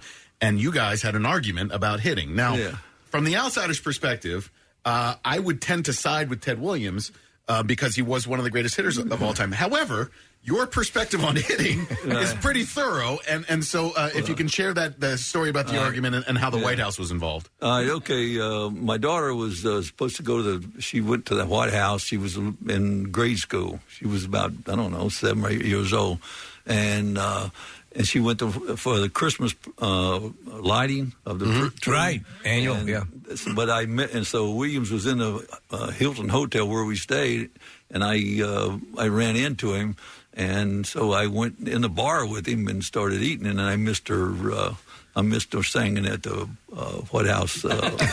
The tree lighting. Because you got in an argument with Ted Williams about hitting? Yeah, and we sat there I would say we sat there for at least 2 hours. Oh, my God. And he had Were voices raised? Yeah. If you knew Ted Williams, first of all, he's got a very loud voice. It's kind of coarse and you can hear him. I mean, really. But finally, he got a placemat, like a plate mat, and put it on the floor use it for a home plate. And this waitress, she stepped on it, and he pushed her and almost knocked her down.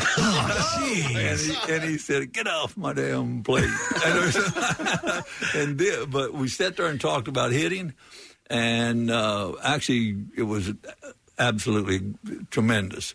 Ted Williams was strictly like a top hand hitter. He felt like that gave power to his swing, and and that was the hand that popped the ball. And I was arguing with him with the fact that both hands play a role in your hitting, and my bottom hand it creates the angle of the bat where the ball should go correctly.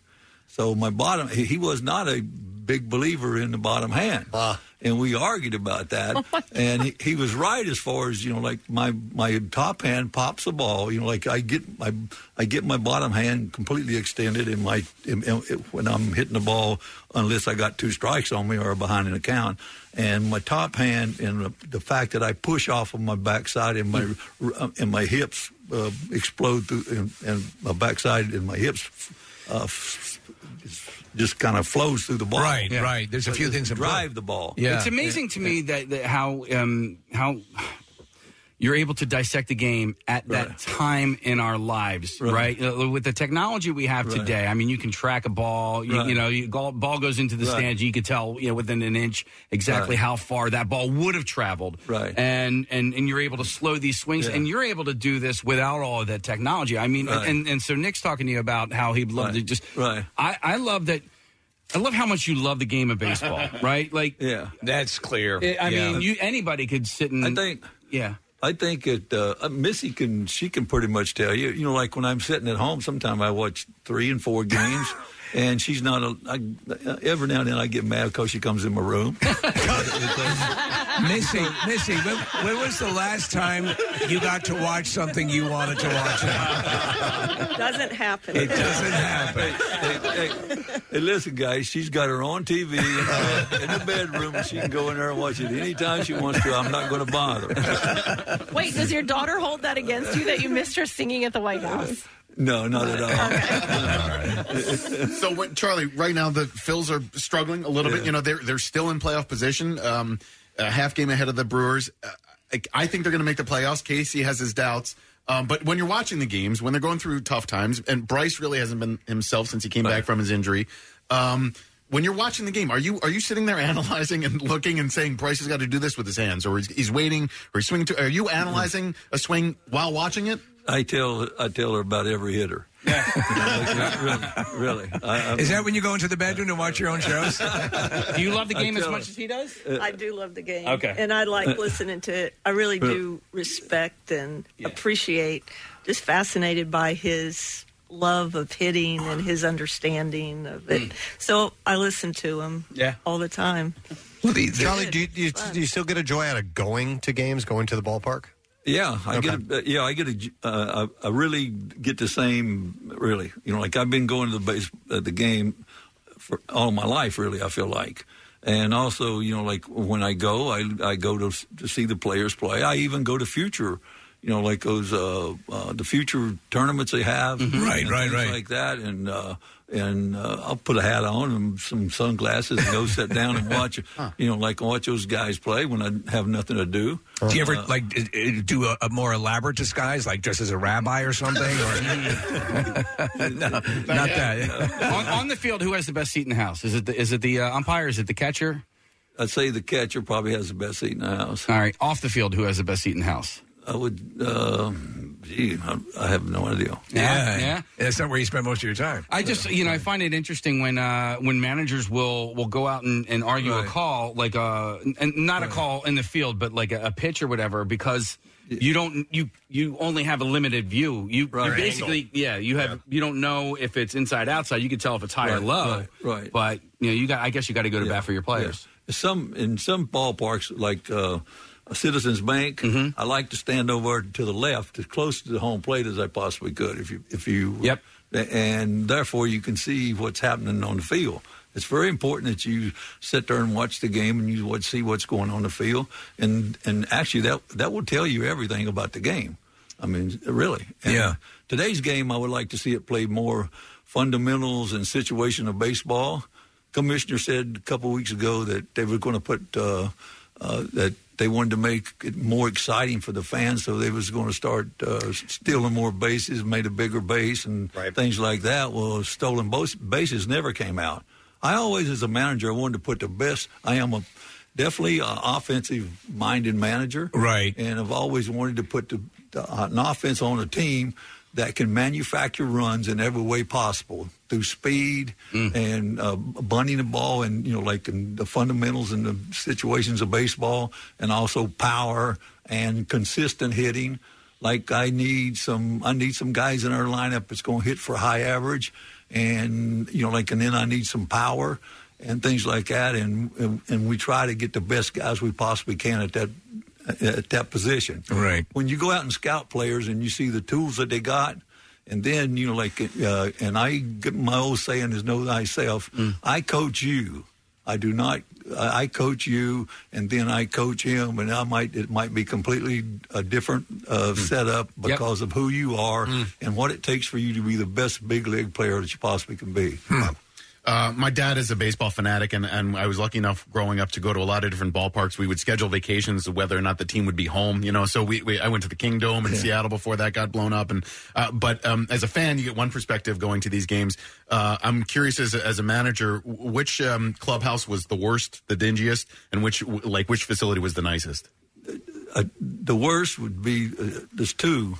One of them was Boston. And I knew it. Fenway is a dump, and it's classic and it's beautiful, and there's so much history there. But like, it's not the nicest aesthetically. The Visitors Clubhouse, it was made that way. Oh. And like there's the manager doesn't have really what you call a office. He just has a little desk, and like he doesn't have a shower. He doesn't have anything. And he has to go and take showers with the players and things like that.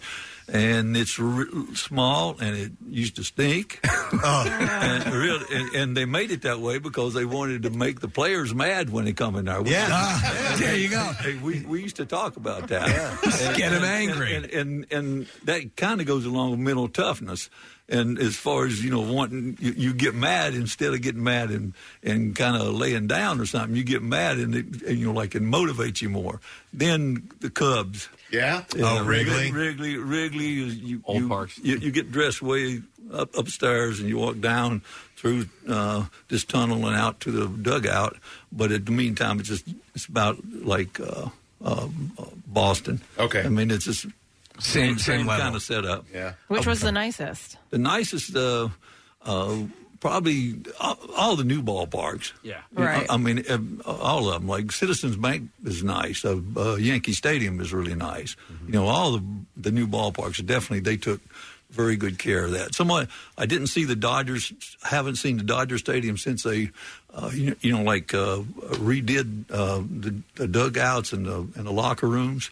But they tell me that's really nice. Yankee Stadium is my favorite, and the reason is because of the spreads and the food. Oh, I thought so.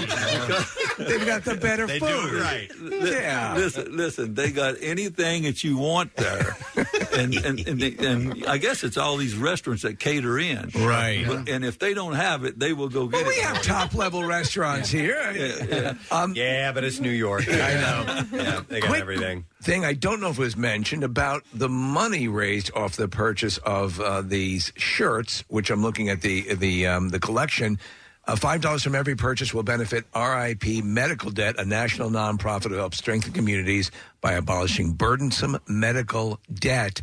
Every $100 donated relieves $10,000 in medical debt. That's very important. Right. Yeah. That's proceed. That proceeds are that is my part of the deal. Yeah. I take nothing from that, and I want to help.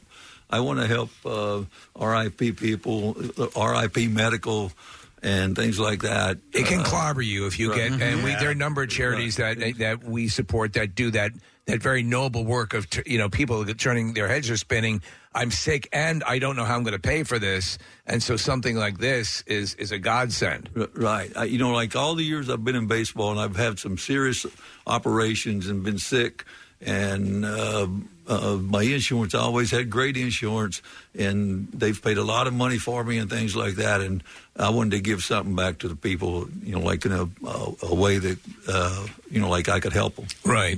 Are you friends with Tommy Lasorda? Yeah. Were you? Very much. Very good friends. Yeah, great baseball mind, one of the best managers of all time, but he didn't like the Fanatic, and it always it always bothered me that he got angry at a mascot. Right. Do you know why? No, I basically I think that's who Tommy is, and also he's a showman. We had an off day in 2009 in the World Series, and that night in New York, and that night I went to this restaurant with Tommy. He absolutely took over the restaurant. Yeah. And we went back, and he was cooking food and all this stuff. Oh, wow. And he got up like a comedian that he is, and he stood up, and he absolutely took over the restaurant. All right. He's a big personality. Yeah. Well, you would think he would appreciate the Fanatic if he's also who has a good sense of humor. No, he did. That grudge was legit. Yeah. Not a fan. Yeah, if we got time, I'd like to tell you the last part about Williams, okay? Yeah, please. Yeah. Hey, we were in Boston, and that they had these legends on the field, and, like we were playing before an All-Star game. I want to say it was 90-something, and in the 90s. And Williams, like he was in a wheelchair, and he rolled him out to the outfield, and he was out there around all these hitters like Rod Carew, Gwynn, all these guys, and he's talking to all of them and giving them tips and things like that. And I'm standing over in the dugout in Fenway, And he comes, as he comes across the pitcher's mound, the guy's pushing him. And I heard him say, I'm sitting there, he says, take me over to where that Bush guy is. Because he called everybody Bush liquor. And so they roll him over there, and he looked at me and he goes, what about that bottom hand? Now, he said to me, he goes, I said, do you believe in it? He said, you're right on. He said, you're definitely right. That's what he told me. He said that to you? Yeah. And the last book that he wrote, he did not put my name in it, and it kind of made me mad because he talked about the bottom hand. And he said in this book about the role that the bottom hand played on his in your hitting. So he sort of gave you credit, gave your thought a credit. It's funny because the legend is that he was very powerful, like a strong guy. Right. Wait, so what year was the argument when you were supposed to go to the White House? It was in. Ask your daughter; she'll remember it. Yeah, it was early. I want to say it was the early '80s, like 82, 81. Okay, 82, and so 83, somewhere like that. This All-Star game was 1999, so nearly 20 years later, he's still thinking about the bottom hand. Right, exactly. It was 99. Yeah, that's hilarious. Right. Wow. Nice. But also too, like he was, he always liked Greg Nettles and I. And he saw us when we were young, right. And he would talk to us every time he'd see us, and he would talk to us. And Billy Martin in '69, he was our manager, and Williams used to come out and watch Nettles and I hit, and he would work with us. And Martin would get mad at him, and they would have big time arguments. Oh man! Did you ever have a Billy Martin moment in your career? I can't tell you. You can't repeat that. The legendary volatility, right? I can't say it on the air. Oh, that's funny, Charlie. I wanted to ask about the shirts because Missy had mentioned, some of the phrases that you've said from time to time. What are some of the words, the ones that are going to be on the shirts that are being sold? Do you know? It's going. Some of them going to say, "If you're hitting late, you're hitting for luck." That's the one that I told Eddie Murray. Eddie and I used to argue. He was a big-time hitter, of course. He's a Hall of Fame hitter and things like that. And I used to always tell him to make the ball left-handed be down because that was his strength. I wanted him to hit to his strength. And he'd dunk some balls into left field and come back over and look. And I'd tell him, I said, hey, Eddie, I want you to get out front on that ball. I said, you up in the count?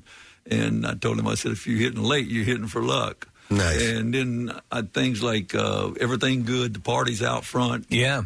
Everything good happens out front. And I say things.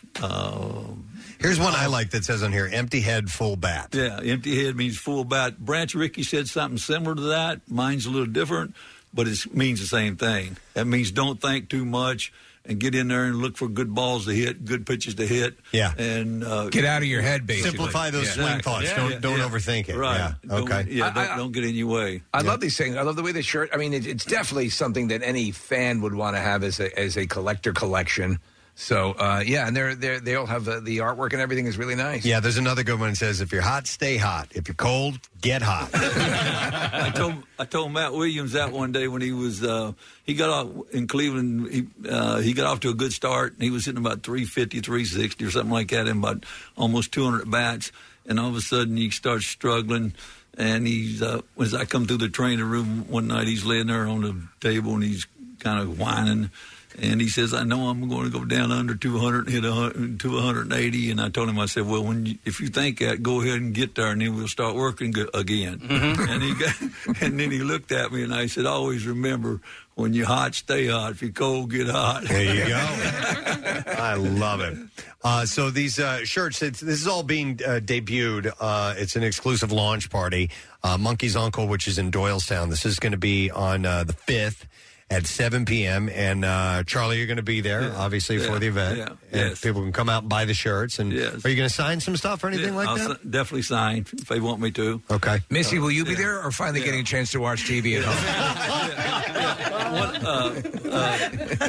I'd like to say one other thing. Yeah. I got a shirt that says Philadelphia's for homers. Yeah. And I got that from where I grew up, Virginia for lovers. Yes. I like that. Yeah. And I got that Phillies for homers. I love that. Wow.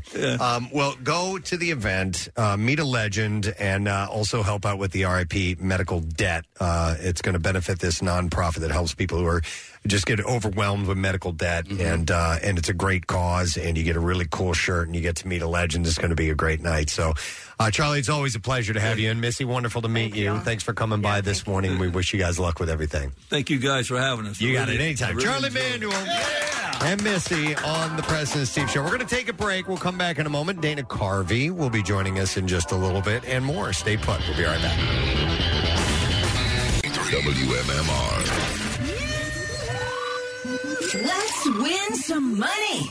93.3 WMMR presents Yoo-Hoo Loot. Your shot to win $1,000 cash 5 times a day. Weekdays at 8 a.m., 10, and noon. Then 3 and 5 p.m. Listen to Yoo-Hoo Loot Sounder and get the keyword. Text it to 45911 or enter it on our website or the new MMR app. See official rules and details at WMMR.com. We're putting $1,000 in your hand with MMR's Yoo-Hoo Loot. Sponsored by Horizon Services Heating, Cooling, and Plumbing. Book online at horizoneasybook.com. 93.3 WMMR. Everything that rocks. I hope you got a great night's sleep last night. If not, a lot of great texts with concerning the interview with Charlie Manuel, and we were talking about him after he left. He's just like... the guy's just the best. He's just a sweetheart, and he's got stories. I mean, we only just barely scratched the surface. At the ready. And I love it. He loves telling stories. Yeah. Well, he's accumulated so many. He's such an affable guy. But I mean, to have that's a. I mean, we should talk about playing baseball in Japan. You know, all this sort of stuff that's in his mental cabinet, and. But the fact is that a lot of times people get to that point in their lives and they have a lot of stories that suck. And his are all really good. As soon as the microphones went off, he just kept talking about Ted Williams. Like he had 5 more things to say about Ted Williams. And I could listen to it all day. And his pattern, his speech pattern, and his accent is very much the way my dad speaks. Yeah, that's right. So it's as I'm sitting there hearing him say that, and I'm just like I'm hearing my dad, you know. But he's got more interesting stories than my dad, that's for sure. Listen, we have a few minutes before Dana Carvey joins us. He's going to be on in about 15 minutes or so if this all comes together. As the crow flies. Hopefully he will. So I have a little bit of time to kill, so a couple things we can talk about. Oh, is this the time killer? Are you the time killer? I'm the time killer. I don't know. I don't think we do. Something very... do you have Pink Floyd, Time from Pink Floyd? I think that might be a good song. I mean, it starts off with a ticking clock and alarms. That's but, okay. That's true. You're the time killer. Once it gets into the dong, chung, chung, chung, chung, chung thing. So, all right. Yes, I am the time killer. And we have a couple of minutes to... The time killer. It sounds very ominous. That could be... What the hell's that? This is also time as well. Oh, okay. No, we don't like that. Using us. Yeah, I like this one better. Well, we got to go through all this again. You did it again, didn't you? You're killing my time. You're just killing me in general. Is there like a super villain named the Time Killer? That'd be a good name, right? I'm sure there is. I know there's the dry cleaner. Oh, have we already done the Time Killer before? We have? Oh, we have. That's awesome. There's a picture of me with a gun. Great. You know, because it really makes us realize we do have early onset dementia. Yeah. All right, here we go. Now we're getting into the this part that sounds a little bit more appropriate for the Time Killer, especially when it goes. There it is. All right. So the pumpkin spice craze obviously has reached new heights thanks to everything, pumpkin spice, everything. But, there's a company called Angelic Diamonds, and they have created what is being called the world's first pumpkin spice latte ring. Mm-hmm. Kathy, it's $11,300. Oh my God! It's actually pretty cool looking. Is it? Yes, I saw it, It and has I'm to be like, really cool looking. I'm like, all right. Well, and it's loaded with diamonds, so that's hence the expensive price. But Connor, do me a favor. See if you can find the pumpkin spice latte ring and pull up a picture of it because I would like to get your guys' reaction of it. It's $11,300 and may very well be the world's most expensive pumpkin spice latte merch. The ring features a whipped cream shape, centered diamond, surrounded by white diamonds and orange sapphires.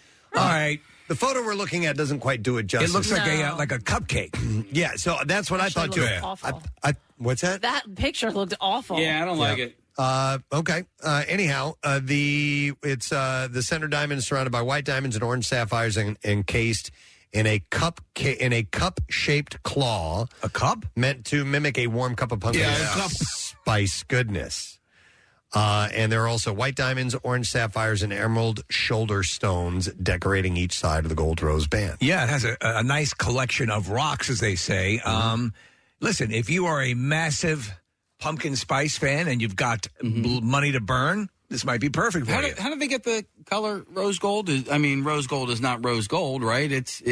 I don't know how they get that color. And how did they get an orange hue? Yeah. Rose gold is not rose gold? What do you mean? All right, so I don't know how to explain it, but is rose gold naturally that color, or is there something a specific applied to it? Type that you find in a mine and say that this is rose gold? I thought it's an alloy. It's a gold and copper. All right, it's an alloy. Yeah. All right, so another is that feature. How they're achieving the, I'm sorry, President, is that how they're achieving the orange or the rose gold? The rose gold. The rose gold. That's how they get white as well. Like yellow is the only natural color. Diamond color. Oh, okay. Yeah. So, Steve, the orange are orange sapphires, I think it said. Sapphires. Yeah, you know orange. sapphires are more rare than diamonds? No, I did not know that. Yeah, diamonds are... a girl's best friend. They are, and they are controlled by a smaller market, I guess. You know where I learned that? De Beers controls a lot of the diamond trade around the world. Yeah. And so they are priced more highly. And sapphires are a softer gem than our diamonds. Diamonds, I think, are the hardest on the Mohs scale. Okay. But sapphires are much more rare. De Beers controls that? Yes. What do De Beers control? Chicago. Honey. Yeah, okay. Honey. No, I learned that on this show. You have mentioned that before. Yeah. You do learn stuff every now on and this then. show. Another feature that may only be evident to the wearer, unless they want to share, is a secret message engraved on the inside of the band. It says pumpkin spiced. Even the packaging has a pumpkin spice twist. The ring box comes with a cardboard coffee cup wrap, a pumpkin closure latch, and smells like pumpkin spice when opened. Oh, in the box. The box. Oh, not the gold ring. Yeah. The thing that bums me out about pumpkin spice is that pumpkins aren't even involved. That it's just in like the actual manufacturer, they just sit there. Yeah, no, it's just like nutmeg and like cinnamon, allspice. Yeah, Yeah. There's, Wicked overrated. Yeah, I agree. Yeah. I'd rather carrot cake. Okay, is like my ultimate thing that is going to be with those flavors. I think. And why go with the pumpkin? Wait a second. Go with carrot cake. So pumpkin is in pumpkin pie. Yes. Pumpkin is in pumpkin bread. Yes. Yeah. All right. So, but I your pumpkin spiced latte is not. I think it's just the spices that you would find in pumpkin pie. It's a lie. So it's something along those lines. Yes, I agree. But I do love pumpkin pie. I do too. I love it. It's excellent. Kathy, would you bake us one? You know what? I don't like pumpkin anything. Okay, so that's a yes. I don't like pumpkin pie. I don't like anything pumpkin flavored. I love a latte. Claire doesn't Not a either. pumpkin Oh, one. my wife doesn't. Would it be okay if I called you pumpkin? Yeah, that's Let's fine. take a look at the traffic, pumpkin. Pumpkin. What's going on? Pumpkin. Yeah, that's okay. I don't mind that. Punker poo. Punker poo. So do you love me more than all the fishes in the ocean? Angelic Diamonds are the ones who have created the first pumpkin spice latte. Interesting. Drink. So just thought I'd let you know. All right, let's kill some more time. Oh. We're going to get, there you go. Thank you. Wait, Marissa might have actually given us a better, from right there. I think that would have more impact. Yeah, so, let's just- all right, let's kill some more time. Nope, back it up. Nope, hang on, back it up. All right, let's kill some more time. There you go. That's the impact I was looking for. By the way, that sound effect you're trying to make, those are rototoms. Rototoms? Just to let you know. I could bill myself as the human rototom. The human rototom. Yeah, I saw this horrible show at Chili's last night. A guy billing himself as the human rototom. Roto Tom Morrison. I found Steve Roto Tom Morrison. Now that sounds like a Gary Lauer. I saw the show. Folks, she ain't seen nothing yet. Yeah. Enjoy your chili. Enjoy your chili. Steve Roto Tom Morrison. Roto Tom Morrison. Yeah. All right, so job seekers try to take advantage of every possible in that they might have at a company, and in line with the maxim of it's who you know, it might seem like having a family member or best buddy embedded as a potential employer that could be the best bet. But new research from LinkedIn indicates that who you know doesn't have to be someone terribly close. In fact, a casual acquaintance is the most likely to help you find a new position. And in fact, they're calling them like weak, moderately weak ties. I'll help you. But that are going to be better at giving you a hand in moving forward. I believe this because there's no way the odds are strongly against you have these super firm, friends that are giving you these positions. But it's the acquaintances, the people you network with, who are who can give you that leg up. Like I've had a lot of help from people who I would not say were friends, but we're just acquaintances. Yeah, and some of them are friends of friends. Like somebody who you're close with knows somebody else, right? And therefore they kind of help you out. So the vast study conducted by the Career Focus Social Network, it's Scientific American, in conjunction with MIT and Harvard Business School, examined the data of more than 20 million LinkedIn users from 2015-2019, a period that saw 2 billion new connections made and 600,000 new jobs per the research published earlier this month. So the researchers conducted a multiple large-scale randomized experiment on the platform's People You Know algorithm, offering users recommendations to link up with contacts who were both close and not so close. Yeah. Then seeing what jobs emerge out of these ties. And it turns out that moderately weak ties, not the very weakest, as measured by mutual connections, proved most valuable in getting a job offer. So a lot of times, I remember throughout my life saying, would it be okay if I mentioned your name? Like somebody that I was not, friends with, but certainly you don't... that happened often, and I would get leverage off that. You would accrue those names and use them to your benefit. And I'd always let people know if I was throwing their name around, to get a gig. But you have to do that. A lot early when I was doing stand-up, you'd have to, I don't know, say a club owner or something, but I know somebody who knows the club owner, and can I mention that I know you, and it works. Most of the time. I've been used as a reference many, many times. Right. Not once have I as an employer, ever gotten in touch with me. And I always wish that they would, because I would like to say a few things about the person who I'm even here down as a reference. Yeah. Well, I mean, Kristen Herman got worked her way up the ladder because of you and Parks. Yeah, but I had recommended her initially. Right, yeah. Yeah, but I mean, I never have, hey, so-and-so, I'm putting you down as a reference just to let you know. Right. So you might get a call, and I've never gotten a call. I have. And have you? Yeah, it's first, when it first comes through, you're like, wait, what am I doing again? Right. Because you had forgotten that you told that person that you would do it. But I got one for our friend Devin one time, and there was somebody else that asked for it. Anyway, yeah, it's an interesting thing. And then you get to extol their virtues, Dude, Devin, our former intern from way back when, she actually applied to be Charlie Sheen's assistant. Oh, Lord. When he was going up. Is Preston there? I could have gotten a call from him. Freaking hottie intern of yours.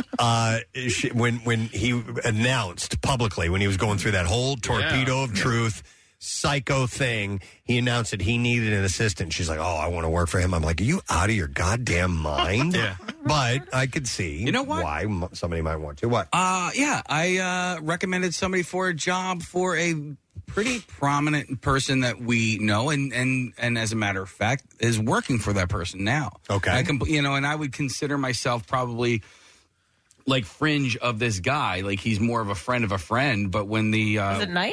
Yeah. But who did you recommend him to? Will Smith. He is a caretaker on his property. No, I know, but who did you talk to recommend him? Balsacchi's wife. She works there? Her name is Mrs. Balsacchi. Yeah. Yeah. You know what? I was a Ballsacky's wife. Somebody, gave my information, and unfortunately, she was not. Oh no! Really? An ideal employee, and I didn't trash her in any way, but I was like, well, here's my experience. I think it's actually, unless I misunderstand the way it works, it's. You're not allowed to, or it might even be illegal to impugn someone. If they called here, Right, yeah. HR, I think that's where they just confirm your employment. Right at these dates or whatever. But I mean, this was all she was a babysitter. Kathy, is the unspoken rule that if the employer starts to proffer, if they can proffer positive, former employer can proffer positive. No, I don't. I Or don't. can We should you ask say Stacey, anything? but Yeah. I don't think that they can. I think if they do, it's always like I know people who are in that position, and I know her through the industry, and it's done like off the record, like on a personal cell phone, or if they're out, it's like technically, I'm pretty sure she can't say anything. That's wild. Yeah. As an employer, as a former employer, you're not allowed to impugn or say anything negative. You can confirm that so and so worked here from this time to this time. Can you say if they're fired? I don't know think you about can even that. say that. But if you are just a person that is put down as a recommendation and you never employed them or anything like that, you can say whatever the freak you want. Right.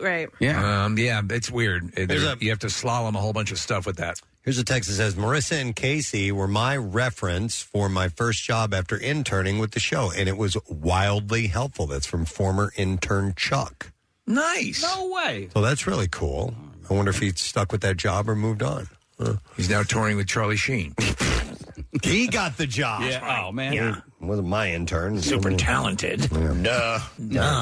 Well, anyway, keep that in mind. Don't rely on just the super duper close connections that you have. It might be one or two removed of somebody who's been acquaintance, and maybe they can help you out, Yeah. In fact, it seems that that's the case more often than not. People usually do want to help you if they can, at least... the people who are confident in what they have going will usually be the ones who have helped me throughout my life. Yeah, exactly. All right, let me kill some more time. Kathy, I had you in mind when I saw this story. Almost half of all bird species are in decline globally. Oh, thank God. And 1 in 8 are threatened with extinction, according to a major new report warning that human actions are driving more species to the brink, and nature is in trouble over this. They can't die fast enough. Not the pretty ones, though. It says the 4 yearly State of the World's Birds report. So I guess every year they come out with this, which provides a snapshot of the plight of species globally and more broadly.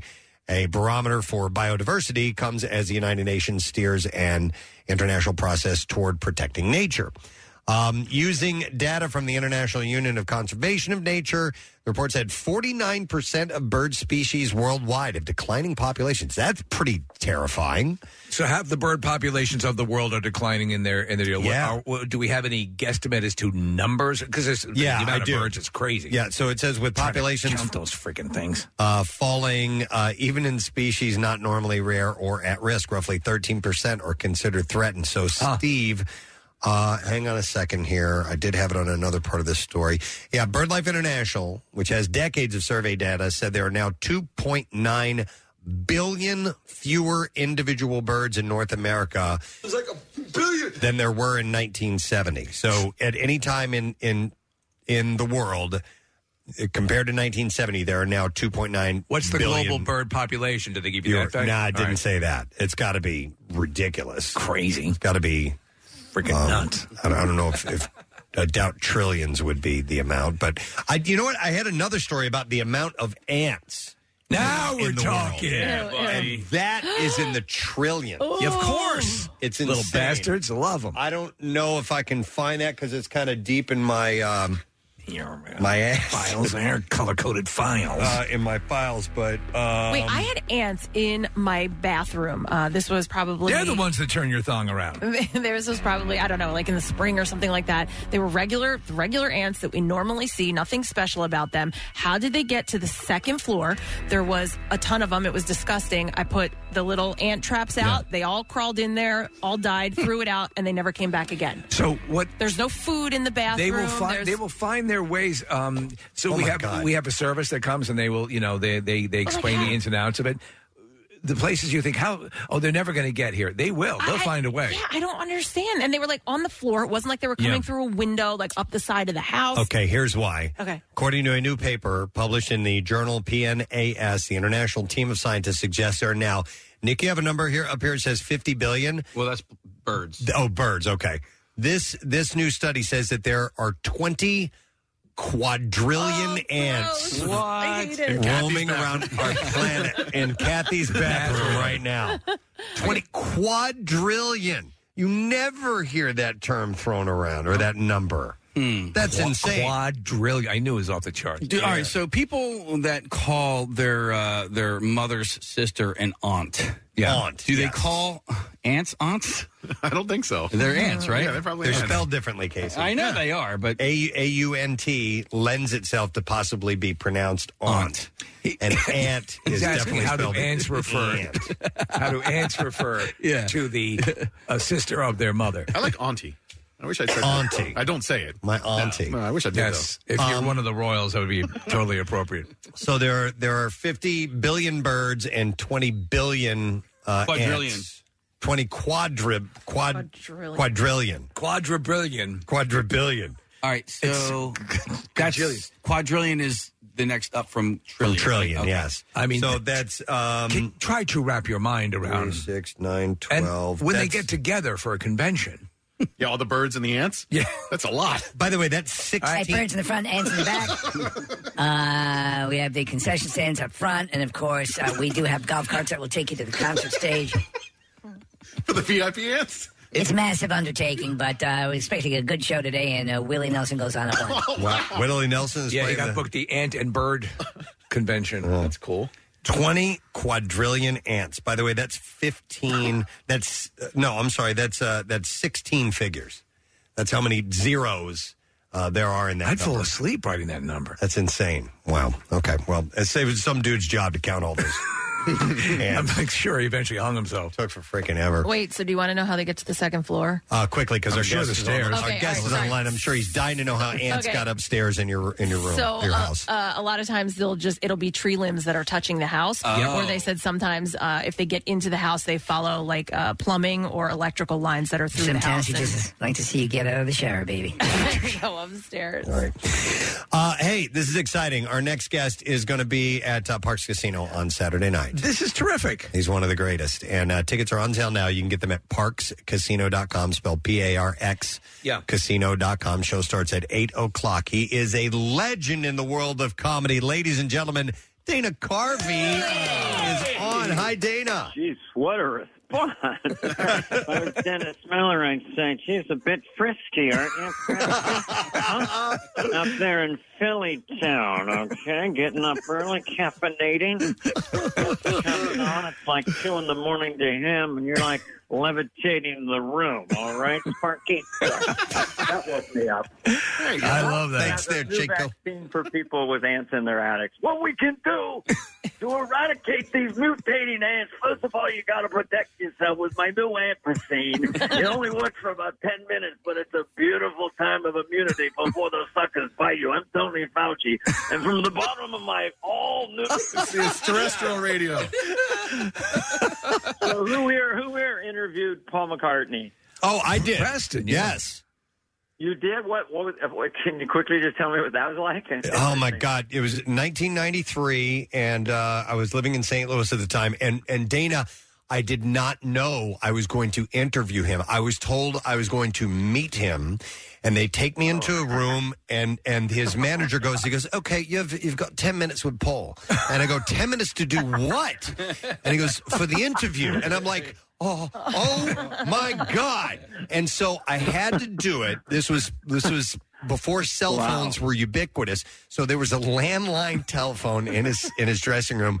I got it. I called the hotline to my radio station, and I passed the telephone back and forth between Paul and I as if it was a microphone, and interviewed him. And he was the most lovely man I've ever met. He knew I was nervous. He knew that it was a less than ideal situation, but he was phenomenal. Your Paul McCartney kills me, by the way. She came in Preston, and it's a bit nervous, a bit wobbly, and I knew, had no preparation. So I said, let's do a talker. You have me on the phone, you talk, I talk. And pretty soon we got an interview. We were lads, we were chums. And, John and I would sit across from each other like a meal because I was left-handed. And we'd play, we plonk, and I'd look at him. So I plonked back. Pretty soon we're plonky, plonky, plonky, plonky. And that's how we came up with the White Album. Whoopsie-doodle-doo. Whoopsie-doodle-doo. Yeah. Oh. No, I saw the Get Back documentary, and I was doing that kind of as a joke where Paul would eventually not use words and go, you just play it over there, and you go, do. Yeah. Or he would do that with lyrics, Penny Lane, there is a store to do, yesterday, do, all the trouble. Yeah. Do. And then he was doing it to George Harrison when George got mad. You just play, you just go do. And Ringo, you go do. But I mean, so they used like, they freely admitted that they would use place fillers for words while they were composing a song. So they would make these sounds and then get back to it later, and that's why you had some of that crazy stuff. I have to tell you, Dana, just by the way, besides of course the obviously the impressions, the characters you created over the years, when I saw you years ago doing actual just regular stand-up songs, obviously people know you for the impressions and everything. Your stand-up is great. I was howling. Very sharp material, brilliantly written. It's kind of weird. I bet a lot of people don't know what a just straight ahead material-based stand-up comedian, how good you are. I don't know. I'm okay. I don't think it's my strong suit. I mean, when I started out in the clubs, I loved little clubs because I didn't even know the difference between a sketch player and a stand-up. Yeah. Because there wasn't Second City where I was. So I played little clubs, and it took me 2 years ago. Now I'm going to be, Mr. Willoughby. Hi, everybody. I'm a character. Right. But then the more success you get, the rooms get bigger. It's a little harder. But, I do that. But, I throw in a lot of voices and stuff. But I never consider myself a pure impressionist. Well, I enjoy doing them. The stuff is great. Yeah. And the fact that you're going to be here doing the show is terrific. I also have to tell you, Nick and I are big fans of the documentary, The Dana Carvey Show, Too Funny to Fail.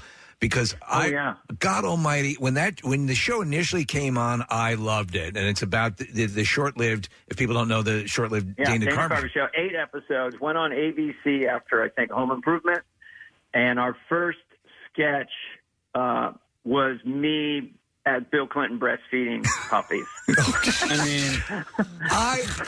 You need to understand how avant-garde and brilliant this show was, there's the moment in the documentary though, Steve, where Dana, where you guys set up the very special episode of Home Improvement and then show the clip to you, and then because it's like the Diet Dr. Pepper, whatever, Dana Carvey hour, and you laughing and Carell laughing and Colbert laughing, it just made me laugh so damn hard. It's a great documentary. Well, Robert Smigel and I, we wanted to have an old-fashioned vibe to it, so we pursued Mug Root Beer and Taco Bell to be our sponsors. We didn't get paid any money. We just thought it was cool. Right. And I went on Letterman, and I told him it's called the Taco Bell Presents Dana Carvey Show, and he didn't believe me. he thought I was joking. But that's cool, guy. You guys know all the cool stuff. My latest impression that I do, and you guys can do it too, it's very quick. It's Greta Thunberg. Okay. The little girl who lectures the world about climate change. Sure. And it's always just this. How dare you? How dare you? That's it. That's all you need. That's her phrase. Oh, man. There's that, and she's also taken to doing lately. It's the blah, blah, blah, blah, blah, right? That's her thing when she's, okay, yeah. I don't know. She's so disgusted with us. And right now, Alco and I are going to dance together, right now? This plant's heating up, and we're going to heat up with this dance.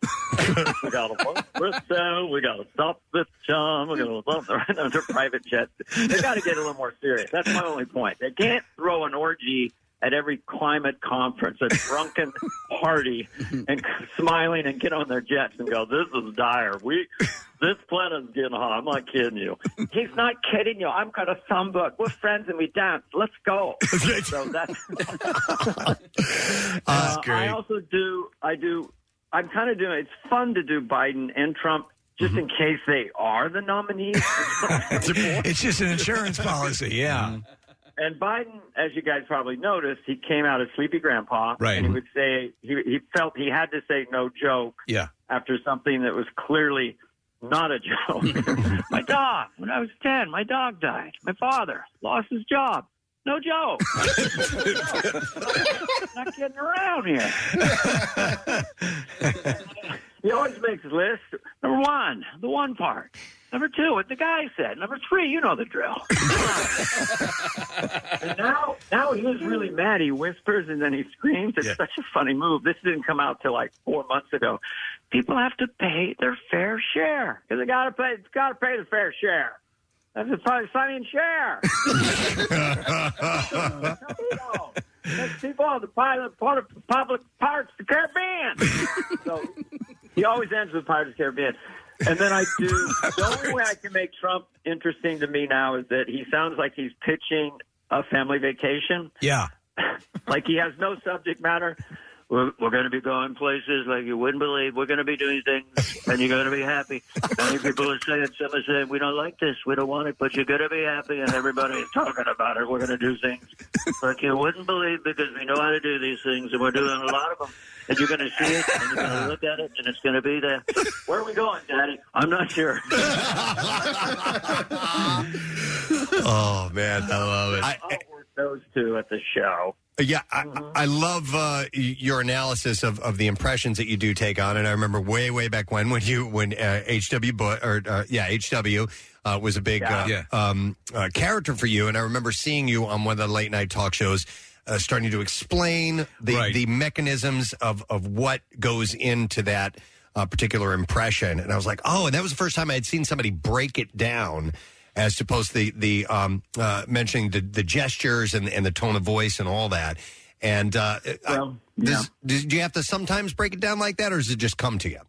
I just do, but mostly, honestly, like if I would do any kind of impression, I think I get a little bored, and then it comes from some real place, but then I love extrapolating it into a character almost. Yes. Yeah. But I mean, by the end of George Bush Sr. it's like, that. God, that. Yeah, it got silly. It got really ridiculous. Out not going to do it. Yeah. 4 years later, it was that. On the cue card, it was NAGATAI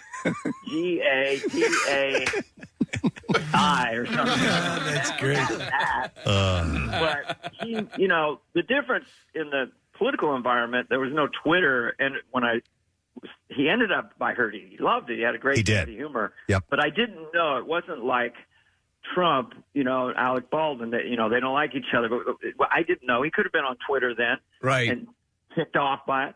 Dana Garney doing that impression as he's typing, impression of me on Saturday Night Live, jumping around like a spastic monkey. Hashtag dick. It's funny because Lauren, obviously you're part of this legendary SNL history, and you do the podcast with David Spade, the Fly on the Wall, and which is fantastic, by the way. If anyone wants to check it out, because I respect what you guys do because I'm learning to, like, you're interviewing me now, and the energy is good, and this and that. David and I say, we didn't prep, we didn't even have a meeting. We just put the Zoom on. How you doing? Right. So it's kind of a skill set with a guest that's not very active. You ask them a long question, they're like, maybe. I'm here. Yeah. But most of the time, it's just fun, and Spade, it makes me laugh so hard. Well, I mean, it's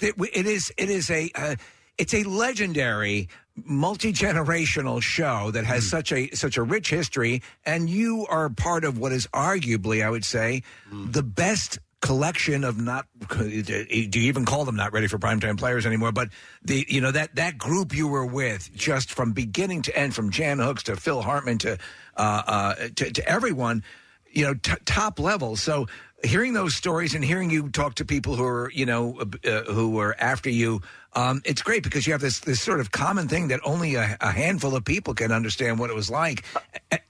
Correct? Yeah, I mean, because you turned out. That part of it's almost emotional because people get a little emotional about it. Like, why did I leave the show, or how did I do? And it's a seminal moment for everybody.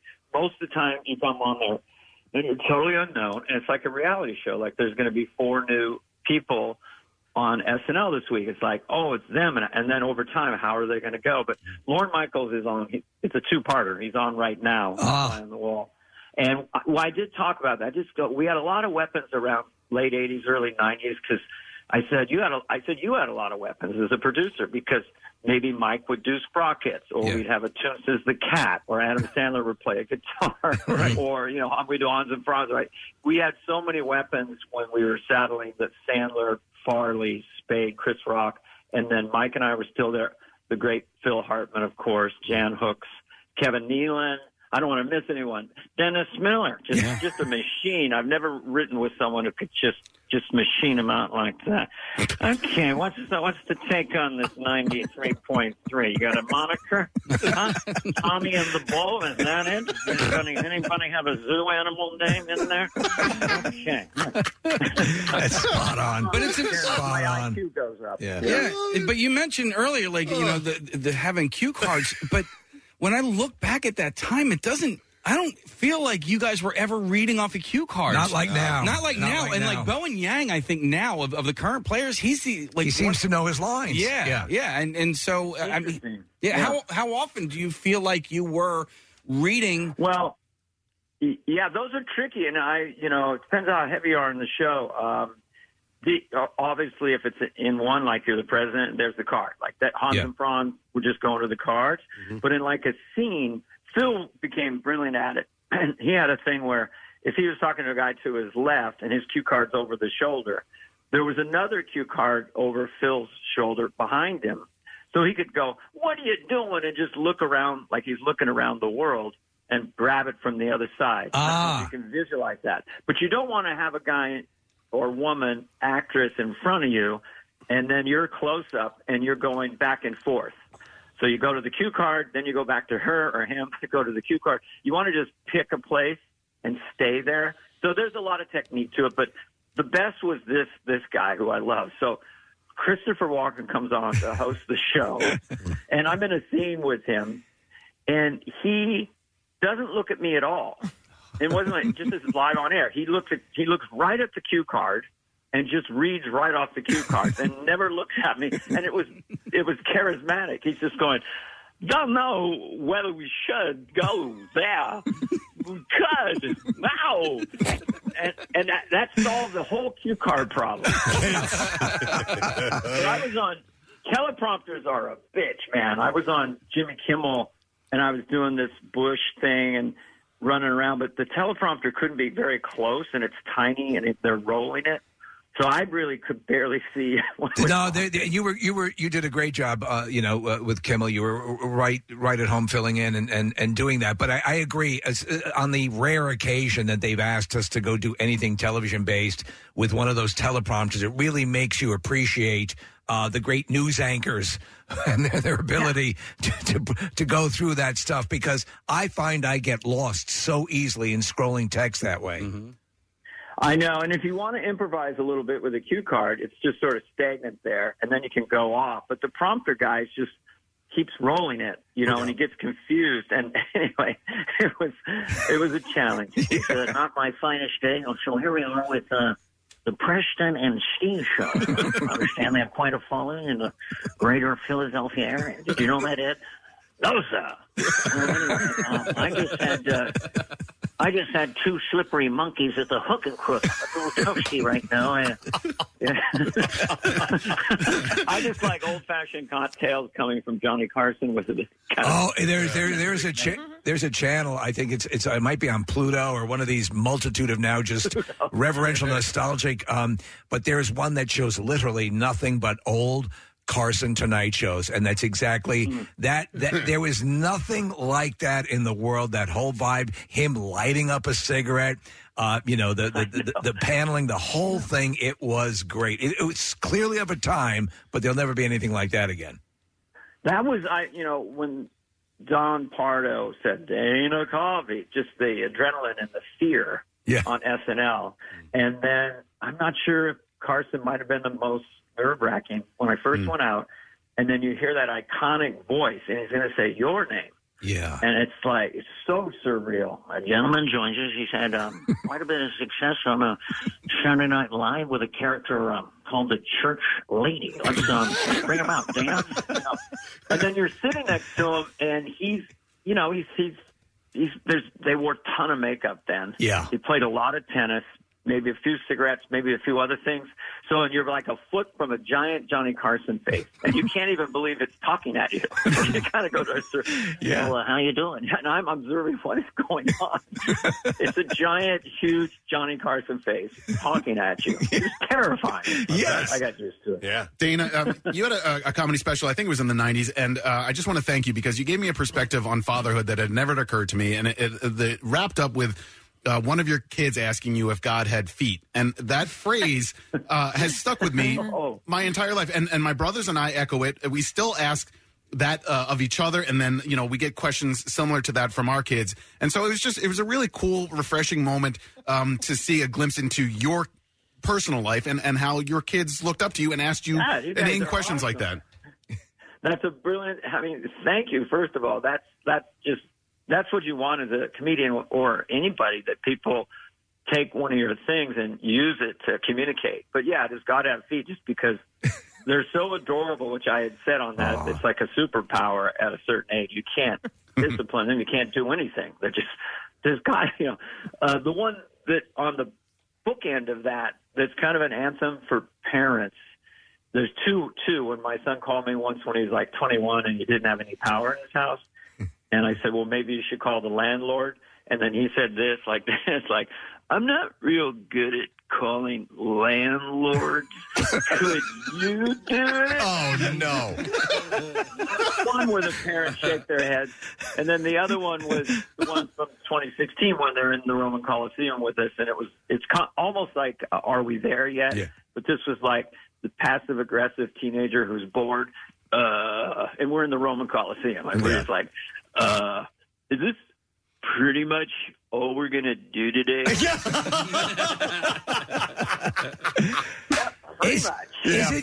Isn't your son doing stand-up now? Yeah. Is it Dex is his name?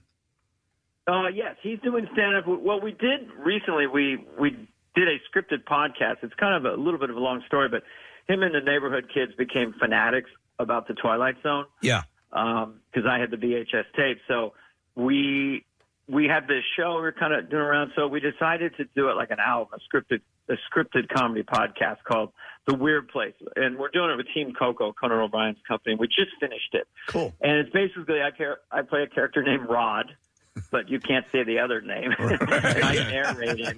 And it's these sci-fi, fantasy. There's a pirate. There's a submarine that goes through a time portal to 1738. There's an alien who comes down and has to convince humans that he or she eats bomb-making materials. And then there's a man who touches a globe and realizes it affects the real world. Like he touches France and stuff happens in France. So I like that. And all the while you've got Rod and all these different characters. A sci-fi adventure. So fasten your seatbelt. I'm Rod. I'm back. Can you dig it? I love it. And we don't know if he's an AI, but anyway, it drops Halloween night or anywhere you get podcasts. The Weird Place. The Weird Place. And Fly on the Wall every Wednesday. Love it. Love it. All right. Well, more importantly, for everyone here in town, the Excite Center at Parks Casino Saturday night, Dana will be there for a show. The show is at 8 p.m., and you can get tickets at parkscasino.com. You want a night where you want to laugh? That's what you got to do. Jump on by. Sometimes we do a thing where people, ask a few questions. In case they have any questions, like, what kind of socks do you wear? Something like that. It doesn't really matter. But if you want to come by, we'll have fun. We kind of riff around. We do a little doobie-doo-doo-doo. We do a little doodly-doo-doo. You see, where... And then you go doodly-doodly-doodly till you The fact that you do conversational McCartney is what kills me, because I do the outlandish end of it, but you do this those quiet exchanges that it's spot on. Yeah. It's so great. I like doing it too. Thank you. You're the best ever. Yeah. You guys are good question. Dana. Sometimes these can be rough. You guys are great. No, we love you. Thank you so much, and enjoy your time here in Philadelphia when you get in this weekend. All right. I appreciate it. All right. Anytime. Thanks, please give some love to Dana Carvey. I love that man. Yes. He's outstanding. The creme de la creme of of the top Saturday Night Live players. You're absolutely by far. correct. All right, we have to break now, like right now, because we're like 6 minutes away from your opportunity to win $1,000. You Hulu is up next. Stay with us. What's new? Glad you asked. Red Hot Chili Peppers. Collective Soul. Ghost.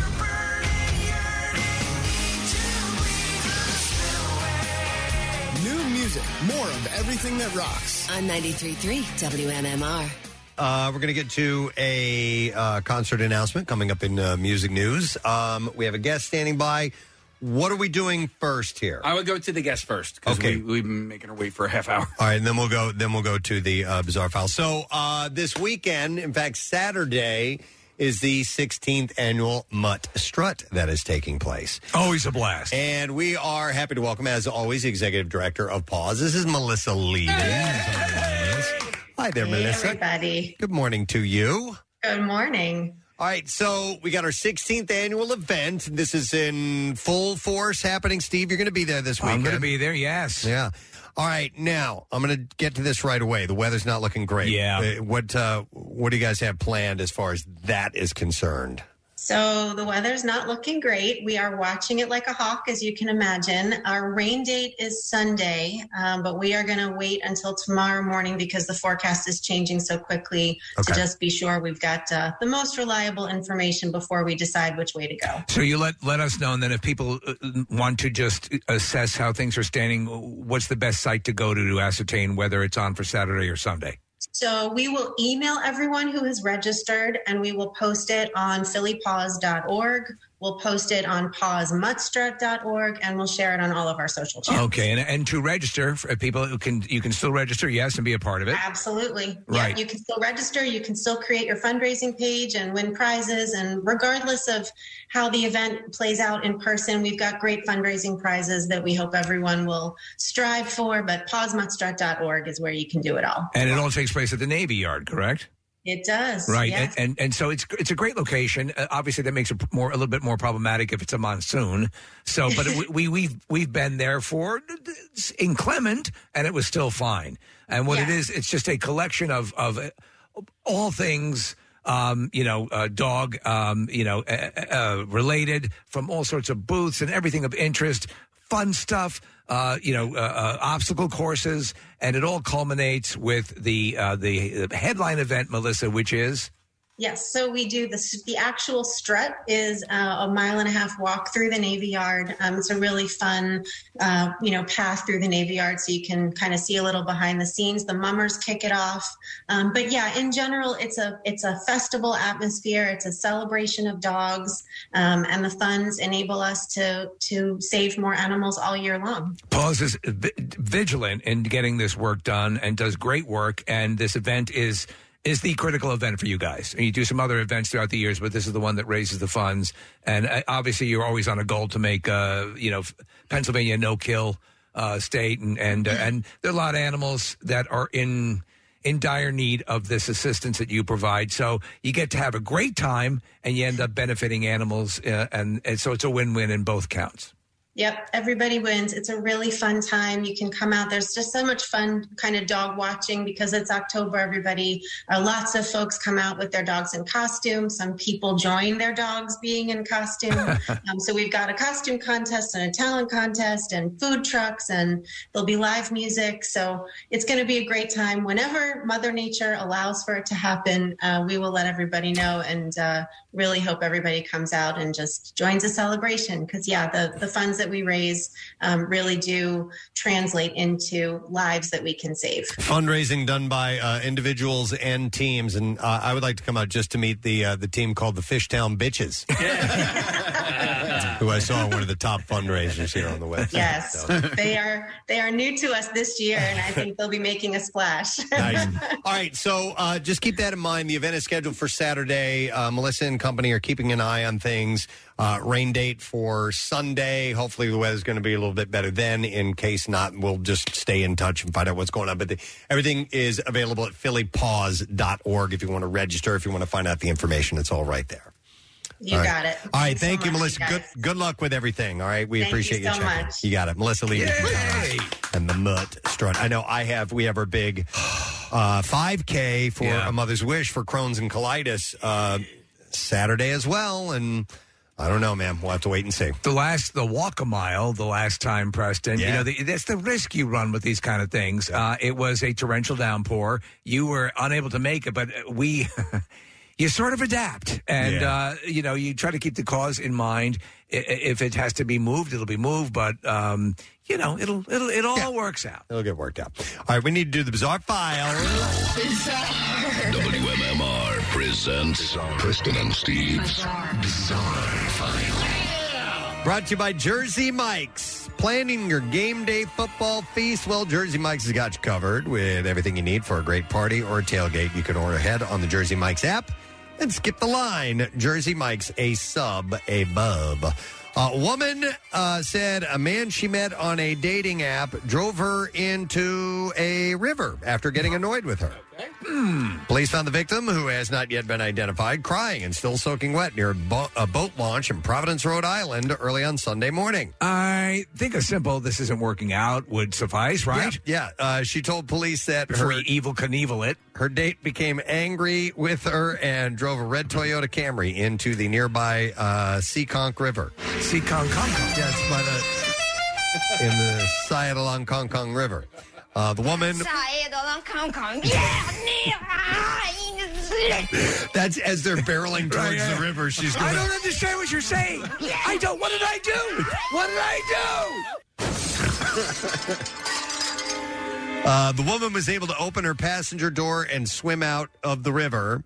The police did not say who owned the Camry. The man can be seen leaving the scene on security camera footage by a nearby business, and he appears to be wearing a black hoodie and jeans. I'll call you. The woman said she met her date on the app Plenty of Fish, by the way. Oh, well, it's appropriate. Hence the river. Yeah. It was an actual fish he was dating. 1 month prior to the incident in Providence, a man in Washington State was held hostage and robbed gunpoint when he met a date on Plenty of Fish. Police said the victim, a 30-year-old man, went to meet a 19-year-old woman at her apartment that he met on the app, and when he got to the apartment, the man was held hostage by an accomplice for nearly 3 hours. A robber tried to get the man to transfer $6,000 to him, but the bank transaction was flagged as fraudulent. Both the woman and the would-be robber were eventually caught and arrested by police. They're both charged with kidnapping. Timothy White normally just pretends to be a superhero, but on Monday he became one for real when he dove into the side of a moving vehicle after the driver passed out behind the wheel near Harrisburg's high school. It was around 5:30 p.m., and White, known among friends for his love of comics and dressing up as Captain America for events, had left for work to run to the giant grocery store. He was on the phone with his aunt when he noticed a pickup truck swerving all over the road and headed toward his vehicle. Through the windshield, White said he could see a middle-aged man nodding off behind the wheel. White abruptly ended his phone call, made a U-turn in the middle of the street. He said, immediately, my body was like, I need to go save this guy. But at this point, White was 4 cars behind the truck. He decided to pull over, shift his car and park, and then run after the truck. In loafers, he sprinted more than half a dozen blocks as the truck repeatedly struck the curb and some traffic signs eventually caught up to the truck. He jumped into the passenger side of the cab and forced the truck's gear shift into park, and he took the keys and called 911. It's amazing. Yeah. He is Captain America. Police confirmed White's account and said an ambulance took the driver to the hospital for treatment for a medical emergency he suffered while driving. White said police suspected the driver was suffering from diabetic shock. And I saw a picture of him in cosplay. Yeah. He's got a cool uniform. He's dressed, he's African-American, so he's dressed as the new Captain America. New Captain America. Check out that. Isn't that badass? That's excellent. Yeah, so... By the way, my new Captain America figure should be coming any day now. Oh, please. Keep us up to date on that. So White said adrenaline took over when he sprung into action, but he would do it again if he had a chance. He also said it's not the first time he's jumped to help someone in need. When he was in high school, White said he kicked in the door of a burning Harrisburg home to make sure that no one was trapped inside. So this guy is really helping out. A Brazilian couple has enraged the internet and reportedly the Brazilian government after a video of them turning a waterfall into a unnatural electric-colored blue on September 25th for a gender reveal party.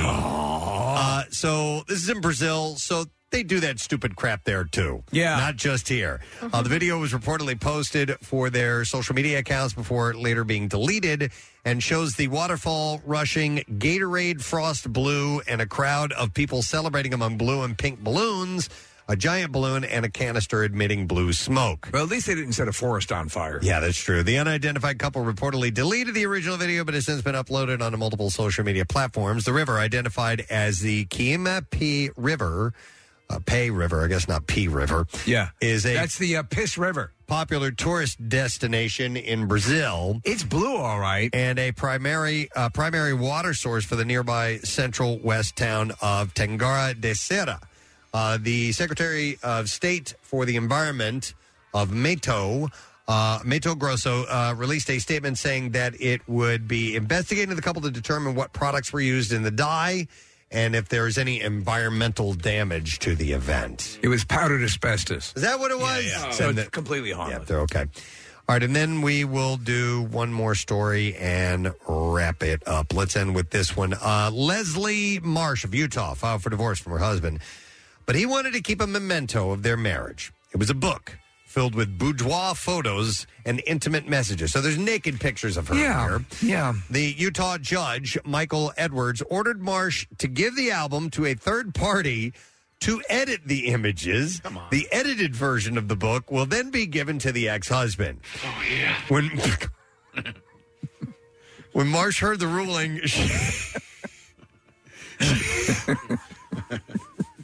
she called the judge's clerk confused. She said, the judge has ordered me to give nude photos of my body to a third party, and I don't know without my consent. Yeah, it's insane. Once this is over, Marsh says that she will hold a burning party to destroy the original book. So there you go. That is what I have. Why don't you let me have the book for the weekend?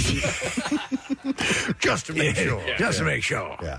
All right, and that's what I have in the bizarre file for you. All right, now you're out of time.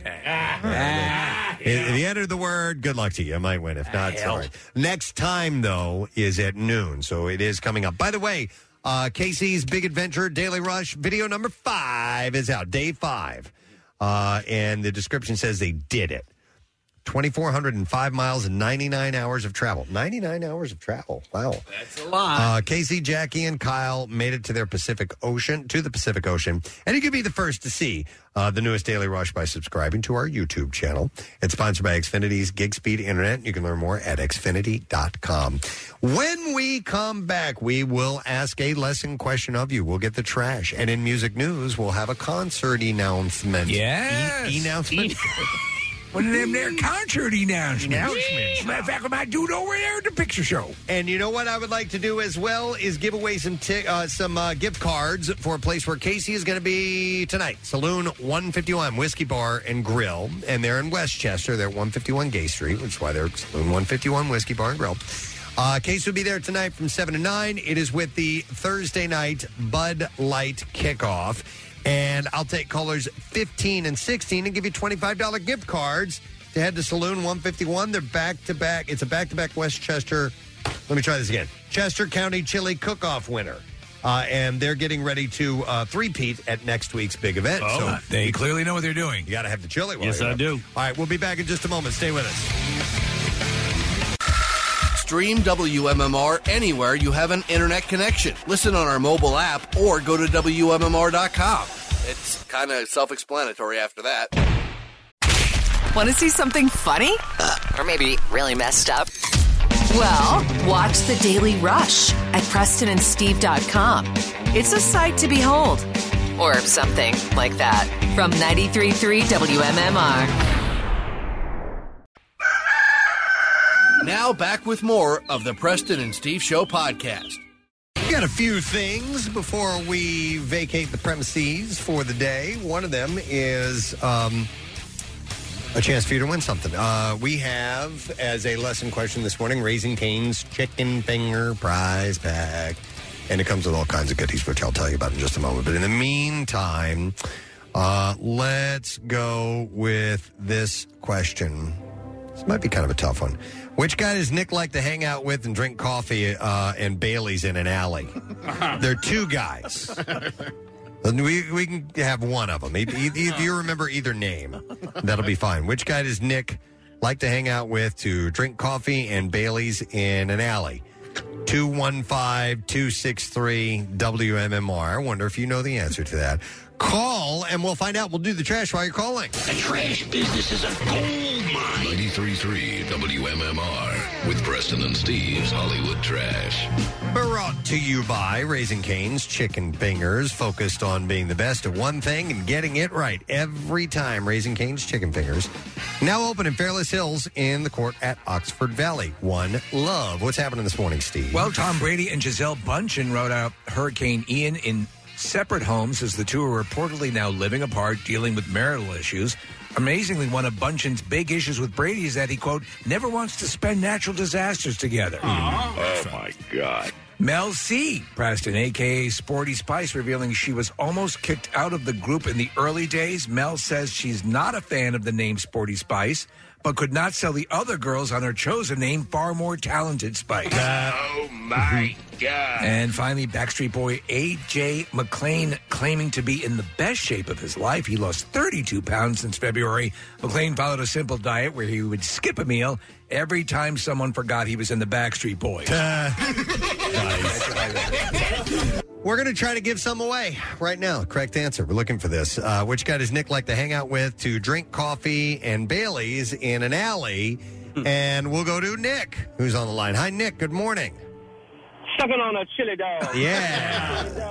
Yeah. Sucking on a chili dog. Sucking on a chili dog. Sucking on a chili dog. All right, Nick, who does Nick like to hang out with and drink coffee and Bailey's in the alley with? Get him, Skeeter. Skeeter.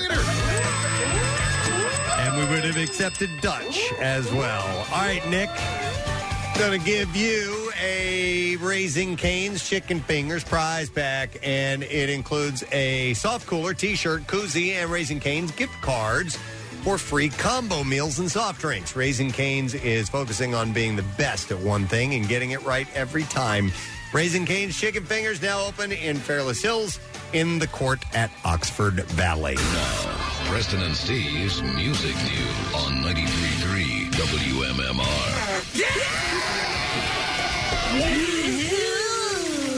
Few things to mention in music news, and since I've been teasing through the course of the morning, I thought maybe we'd start with the concert announcement. So let's begin with this.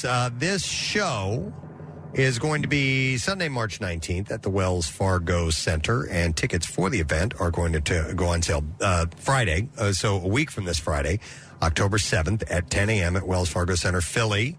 And the band who's going to be coming to town is Muse. Yeah. It's the Muse Will of the People tour, and they're going to have a special guest with them. Evanescence is going to be performing. Wow. Yeah. That is a great show. Tickets, like I said, show is Sunday, March 19th, Wells Fargo Center. Tickets will go on sale Friday, October 7th, 10 a.m. via wellsfargocenterphilly.com. And all this weekend, Muse is going to be our featured artist, and that means hourly songs, chances all weekend to win tickets before you can buy them.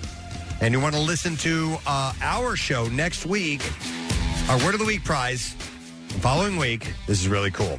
The home and away tickets to the Philly show and a trip for two to see Muse in Vegas. So you get to go here. Amazing. And then we send you on a trip to Las Vegas. Amazing. Well. Yeah, that's a pretty sweet deal. So that will be coming up next week for the Word of the Week prize. But tickets all this weekend with Muse, and you can get the details at WMMR.com.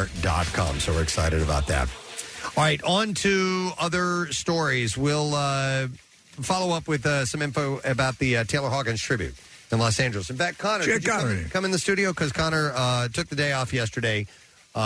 He flew out to L.A. and went to the show, had great seats, and ended up having a great time. But performers included... We'll get Connor on. Hang on. Included a whole host of people we mentioned before. Rush, Stuart Copeland, Queen's Taylor. Queen was there. Yeah.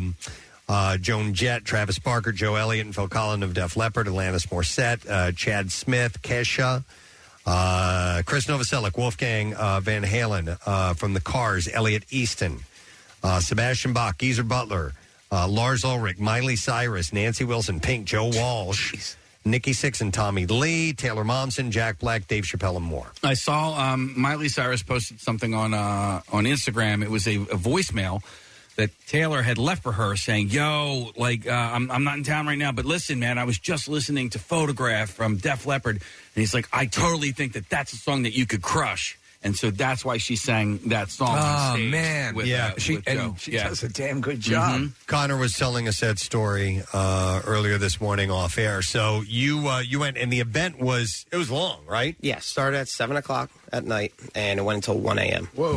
Wow. It's a long haul, man. And it was nonstop the whole time. You said there was it seemed like there was less than a minute, like one band would get off. I swear, because it would, one song would end, and that band would wave, get off, and I would be like, all right, cool, time to grab a beer. Literally not even stepping into the concourse. Wow. And next, someone else comes on stage, and you're like, oh, what the hell? I gotta run and get there. It was so fast, but it was quick, it was tight, it was everything you want. And then you realize, you're like, oh, wait, it's only 9:30. You're like 5 more hours of this. Yeah, and you were standing for most of it, right? I stood for the whole thing. Yeah. Bad knees, flat feet, and I was like, this is going to suck. But didn't bother me all the time. Maybe it was adrenaline or just something. But So to start the show, the first performance, and we played audio of it yesterday, was Violet Grohl singing Hallelujah.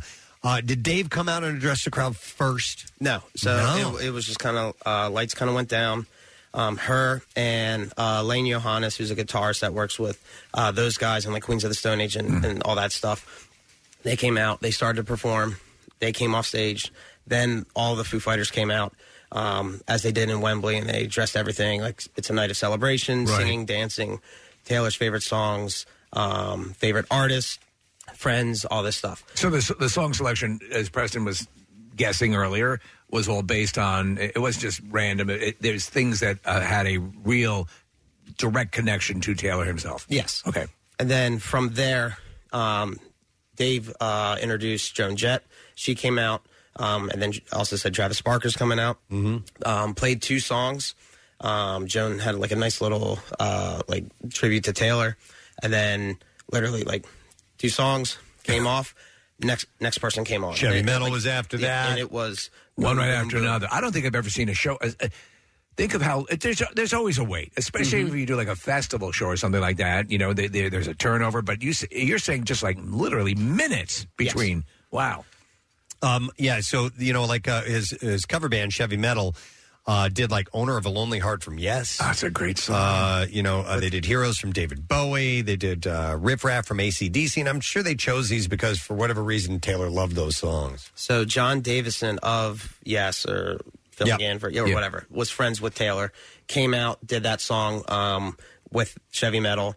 Kesha came out for Heroes, had a wardrobe malfunction during it and stuff. Yes, her rack was exposed, right? Yeah, so she was wearing this long silver shiny cape. It almost looked like pieces of tile. Right, yeah. Was her skirt, and it was silver, and then she had just a silver bikini top. And then just looking, it like looked shifted, and then like you're just like looking at the screen and just like watching her, and she's very like kind of like artsy and like like kind of weird, like the way she's dancing, and then I'm like, oh, that looks like a star, and I'm like, is that her boob? And then like literally, and then next thing you know, she like turns around. And then the thing just like drops, and she just kind of like looks down, but like continues to sing. Like, what the hell? Oh man! And then when she was done, she's like, Taylor would have enjoyed. Yeah, he would have liked that. So, let me mention some other songs that were played, and I'll just kind of, you don't have to go through the entire set, but the James Gang did Walk Away and Funk 49. Yeah, Walk Away. Wolfgang Van Halen did Panama and Hot for Teacher. And there also John Freese and Justin Hawkins and Dave Grohl joined him. So Dave was jumping up from time to time playing drums. Almost every person that was out there, Dave and or the Foo Fighters joined them. Okay. For something. But he played bass for the Van Halen stuff. So Def Leppard did Rock of Ages. They did Photograph with Miley Cyrus singing that, like you said. Nikki Sixx, Tommy Lee, and others got up and did Livewire and Home Sweet Home. Elliot Easton from the Cars was joined by the Foo Fighters and Josh Homme, and they did Shake It Up and Just What I Needed. A couple of cool Cars tunes. Yeah. Nancy Wilson was with Pink and Foo Fighters and did Barracuda. Is that pretty cool? Killed it. Yeah. Pink just killed it. No kidding. Yeah. Wow. Absolutely destroyed that. She came out for a few other songs as well and just murdered it. That's awesome. That's cool to hear. Love it. Stuart Copeland got up and played Next to You, and Every Little Thing She Does Is Magic. Foo Fighters joined him for that. Alanis Morissette, she came out and just did one song, right? One song. Yeah, she did You Ought to Know. And like the place went wild. Everyone was singing along. It was very loud at that point. It sounded great. But it was like, I wanted one more song. Yeah. like some people are doing 2 or 3 songs, and it's like, it was real quick. They're like, all right, Alanis. She came out, started singing, jamming, and then was done, and then just walked off, and that was it. And it's like, oh, all right, another minute, and then someone else will come on. But Alanis looks good. Vocally, was she hitting it? Yeah. Okay. I loved it. So. All right. Did Alanis appear a little curvier? She looks buxom. Yeah. A little. Yeah, she's to me. I always considered her kind of wafered. Then you had Geezer Butler, Sebastian Bach, Lars. Wait, Sebastian Bach? Yeah. They did Supernaut from Black Sabbath and Paranoid from Black Sabbath.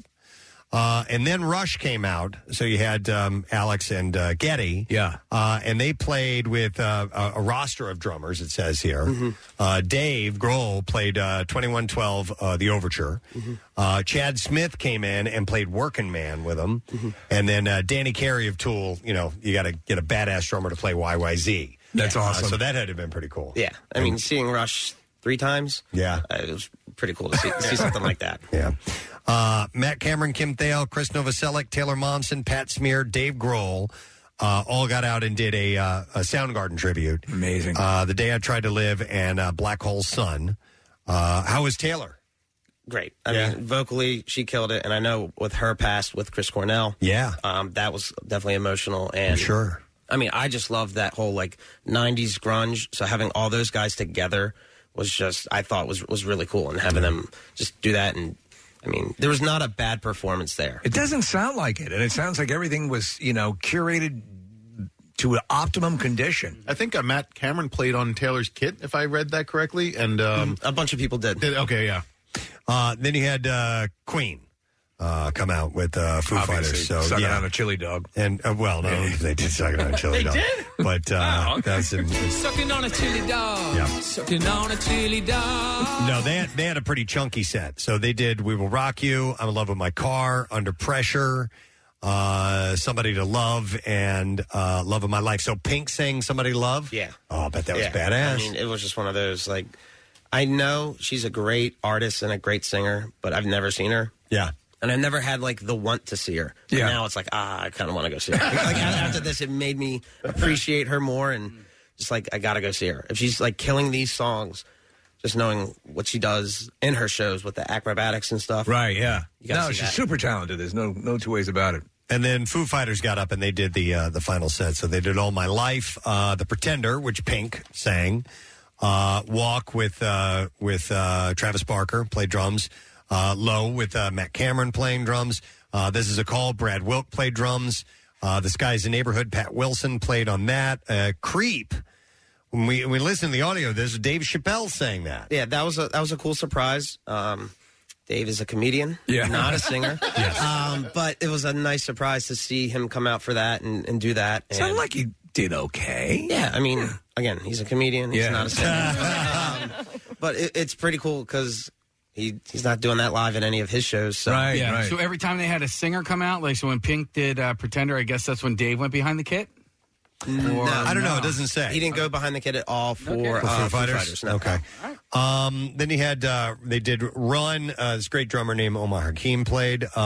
Best of You, Rufus Taylor played. My Hero, Shane Hawkins on that, who is, of course, his son. Yeah. And Shane played on 2 songs. So we saw him play My Hero in the England show in tribute, and he was great. Yeah. It was pretty awesome. Just as much emotion, and he also brought so much energy into it. I remember, like you said, you just saw him just banging away at the hitting drums. hard. And then he went into I'll Stick Around. And with that, I wasn't expecting. I thought it was just going to be the same thing as London, My Hero, and then move on. But he went right into it. And I'm like, oh, all right. Because just the energy and the speed. I mean, I think that might have been the highlight. I wonder if he ends up in the long run in the band. Being the band, yeah. Maybe. And then they ended with Everlong, and Chad Smith came and played that. Did they do? Did they start off quietly on that song and then break into it, or did they just dive right into it? It's kind of like we got one more, like this one's for Taylor. Yeah, got into it, but watching Chad Smith come out, because he was so close with them, you saw him. He got up behind. And he started like wiping his eyes. And I came down. And I was like, "Oh, stop! Just start playing." Yeah. No kidding. Wow. Well, these will be. I mean, there is going to be. I hope film so. made Yeah, I from mean, this. I still want to see the It first looked like one. it. Yeah. There were a lot of cameras. Okay. A couple boom cameras that were like swinging over the crowd and stuff. So There's no way you would not definitely give this the full treatment. All right, our man on the street, Connor Betts. Thank you very much. Sir. Thanks for letting me go. No problem. He's also known as Moose. Yes. If you did not know that, so forget yeah, we don't want to forget. Why don't you forget the moose for a moment? And then one last story. We shared this in entertainment news earlier, and this is terrible, and not necessarily our format, but rapper Coolio died. Yeah. Yesterday in Los Angeles. And he was 59 years old. He was found dead while he was in the bathroom at a friend's house.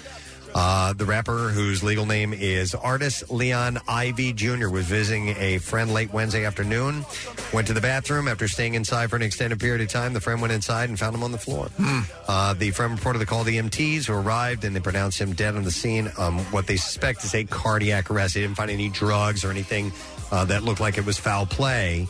An official cause of death has not been stated yet. That's terrible. He was a Grammy winner. Best known for this song, Gangsta's Paradise, which topped the U.S. charts that year in 1995 and remains one of the best-selling singles of all time. It was nominated for an Oscar, too, for Dangerous Minds, right? Was it for music? Yeah. Maybe. It was the song for the movie. Yeah, maybe. All right, so sad news there. All right, and this is cool. Marissa just handed this to me. Jackie Bam Bam is debuting new music from Bruce Springsteen this morning. Mm-hmm. He's doing a covers album of some soul music that he has always loved. Yeah, I sent you over the teaser video. Yeah. And that kind of gives a good idea of what you're going to be dealing with on this album. So the song is called Do I Love You? Indeed I Do. So, we have him counting off. This is just the beginning of the song, him counting off the beginning of the song. Hey, kids! It's time for counting with Bruce Springsteen. Hey, 4, 5, here, hey, ha, here, hey, 4, hey, ha, hey,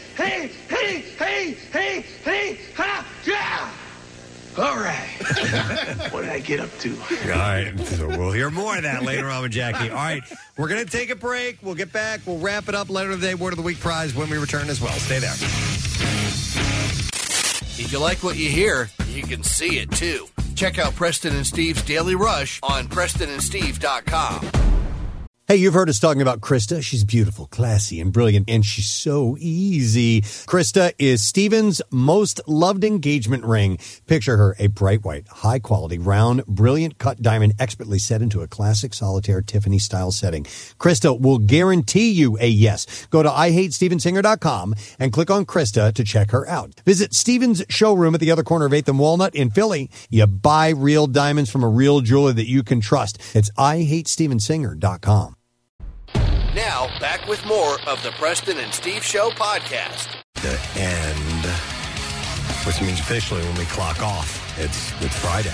Oh, yeah. So it's Friday, so rejoice, friends. I love Thursday evening. I know. It's a good night. I agree. Because you get a little cocky, like a loose cannon, but you still reined in just a bit. A little cocky, babe. Yeah, that's right, babe. Take it. You know, the funny thing is that for years, the comedian Richard Belzer? Yeah, sure. So Dennis Miller was definitely a fan of Richard Belzer, and they both had that kind of... Yeah, very much so. So I'll start by thanking Dana Carvey, who was doing the Dennis Miller impression earlier this morning. He was great, man. Terrific, Shared so many stories and just fun, and he is going to be in our city, in our town, I should say, because he's technically going to be in Bucks County, but... Dana Carvey will be at the Excite Center at Parks Casino on Saturday night. Great venue. Yeah. He doesn't get around here often, Dana Carvey. Take the time and go see him if you can. Yeah. ParksCasino.com to get your tickets. Also, thank you to, Charlie Manuel. Yeah. And his wife, Missy, were here. He's another great storyteller. Love talking to him. I loved his Paul McCartney story. It was amazing. And his impression. It's amazing. Spot on. Charlie is going to be doing an event. He is signing autographs. He's going to be in Doylestown, another Bucks County location, at the Monkey's Uncle. And that is on Wednesday the 5th, 7 p.m. to 8:30. And they have his new shirt line that's coming out, T-shirts. And there's a charity angle to it that's going to people who have medical debt and helping out with that. And the shirts are his... sayings, little Charlieisms that have been uttered over the years. So you can check out the monkeysuncle.net for information on that. You can go to PrestonandSteve.com. I'm sure we have info up about that as well. Thank you to Saloon 151 Whiskey Bar and Grill for being here this morning. It is a Bud Light Thursday night kickoff, and Casey will be there in Westchester this evening. Yes. From 7 to 9. I will be there from 7 to 9. I will be celebrating Pre-Friday with everybody. Absolutely. And thank you to Melissa Levy from Paws, and the Mutt Strut is on Saturday. So that you can get information at phillypaws.org. Not the greatest weather day we're looking at, so it may be postponed. Check the website for information. Jackie Bam Bam is here. Yes, I am. Nice Charlie to see you, was buddy. here. Yes. Yeah, Charlie was here. Is this the microphone he was on? Yes. It was. I am so honored. That's nice. How you doing, buddy? I am wonderful. I feel like I'm wrapped up in a blanket of warm laundry. Warm laundry or lingerie? Laundry. Oh, okay. Could be both. Yeah. Just ask Casey. Freezing in boy. here. Lingerie.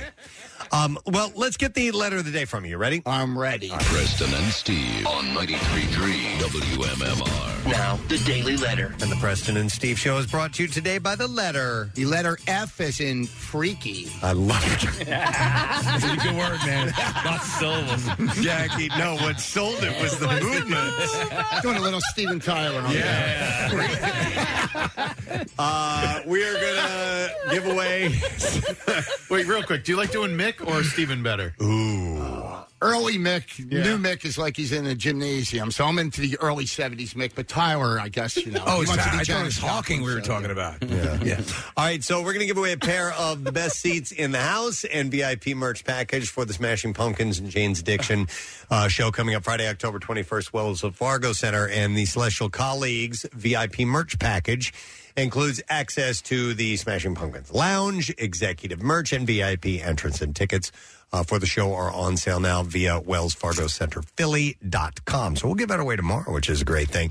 What do you got on the program? You got some cool stuff coming up today, man. Yeah, more. There's Pumpkins, Jane's tickets, and you mentioned it is International Coffee Day, and I know it's that day because Pancake is running on Duncan with his sneakers. He has Duncan sneakers on out there. I'm like, Cake, that's awesome. I know you have every hat imaginable, but you have Duncan sneakers, so we're definitely going to celebrate. We'll get that in. Workforce blocks, you mentioned the big MMR concert event, Muse with Evanescence. We'll do a big block. Get ready for that, our big weekend. Billy Joel, the Stranger album. came out today in 77. We'll celebrate that. Allison Shanes, also on the docket, gave us Dirt and Black Gives Way to Blue. Like you said, we're going to debut the brand new Bruce. I'm super excited. All the Motown classics. This is right in your wheelhouse, man. You love this stuff. Gamblin' Huff. Yeah. He's mentioned in the Temps, the Supremes. He did it during lockdown. He went into his Colt next studio in his house and just ran tape and was worried about his voice, but going back to his roots. And the first single we're getting is called Do I Love You? Indeed I Do. Frank Wilson. From 65. It's so rare if you have the 45. I think it went for like $2,500. Wow. That's a lead single. Do I love you? Indeed I do. I think that is it. It's rare. It's Steve. very rare. Yeah. And, of course, I think we have some clips. You heard Moose come back, but Pierre was out there as well from the Taylor Hawkins tribute, and we'll play back some of them. Excellent. Wonderful. All right, thank you, Jackie. And I want to thank our sponsors. Preston and Steve Show is brought to you today by Acme Markets, fresh foods, local flavors. Acme, the official grocery store, the Preston and Steve Show. Also brought to you by Squeezed.com. Feel great and lose weight with Squeezed. And by Modia Opioid Use Disorder. If you have opioid use disorder, visit ModiaOUDstudy.com. That's MODIA. OUDstudy.com. Tomorrow, wrapping up the week in fine fashion, one of our favorites, Brad Williams, the comedian, will be here in our studio. Awesome, yeah. He's hilarious. And Idina Menzel will be joining us, the famed actress and stage performer. She and her sister will be on the program, too. Excellent. And we'll give away a Word of the Week prize, and we'll do more You Who Loot and a bunch of other things. That's it. We're done. Rage on, and have a great day, and we'll see you tomorrow, friend. Bye-bye.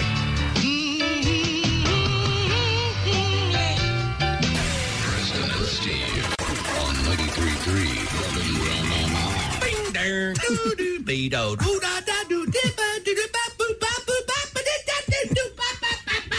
The where loose change makes something of itself deal.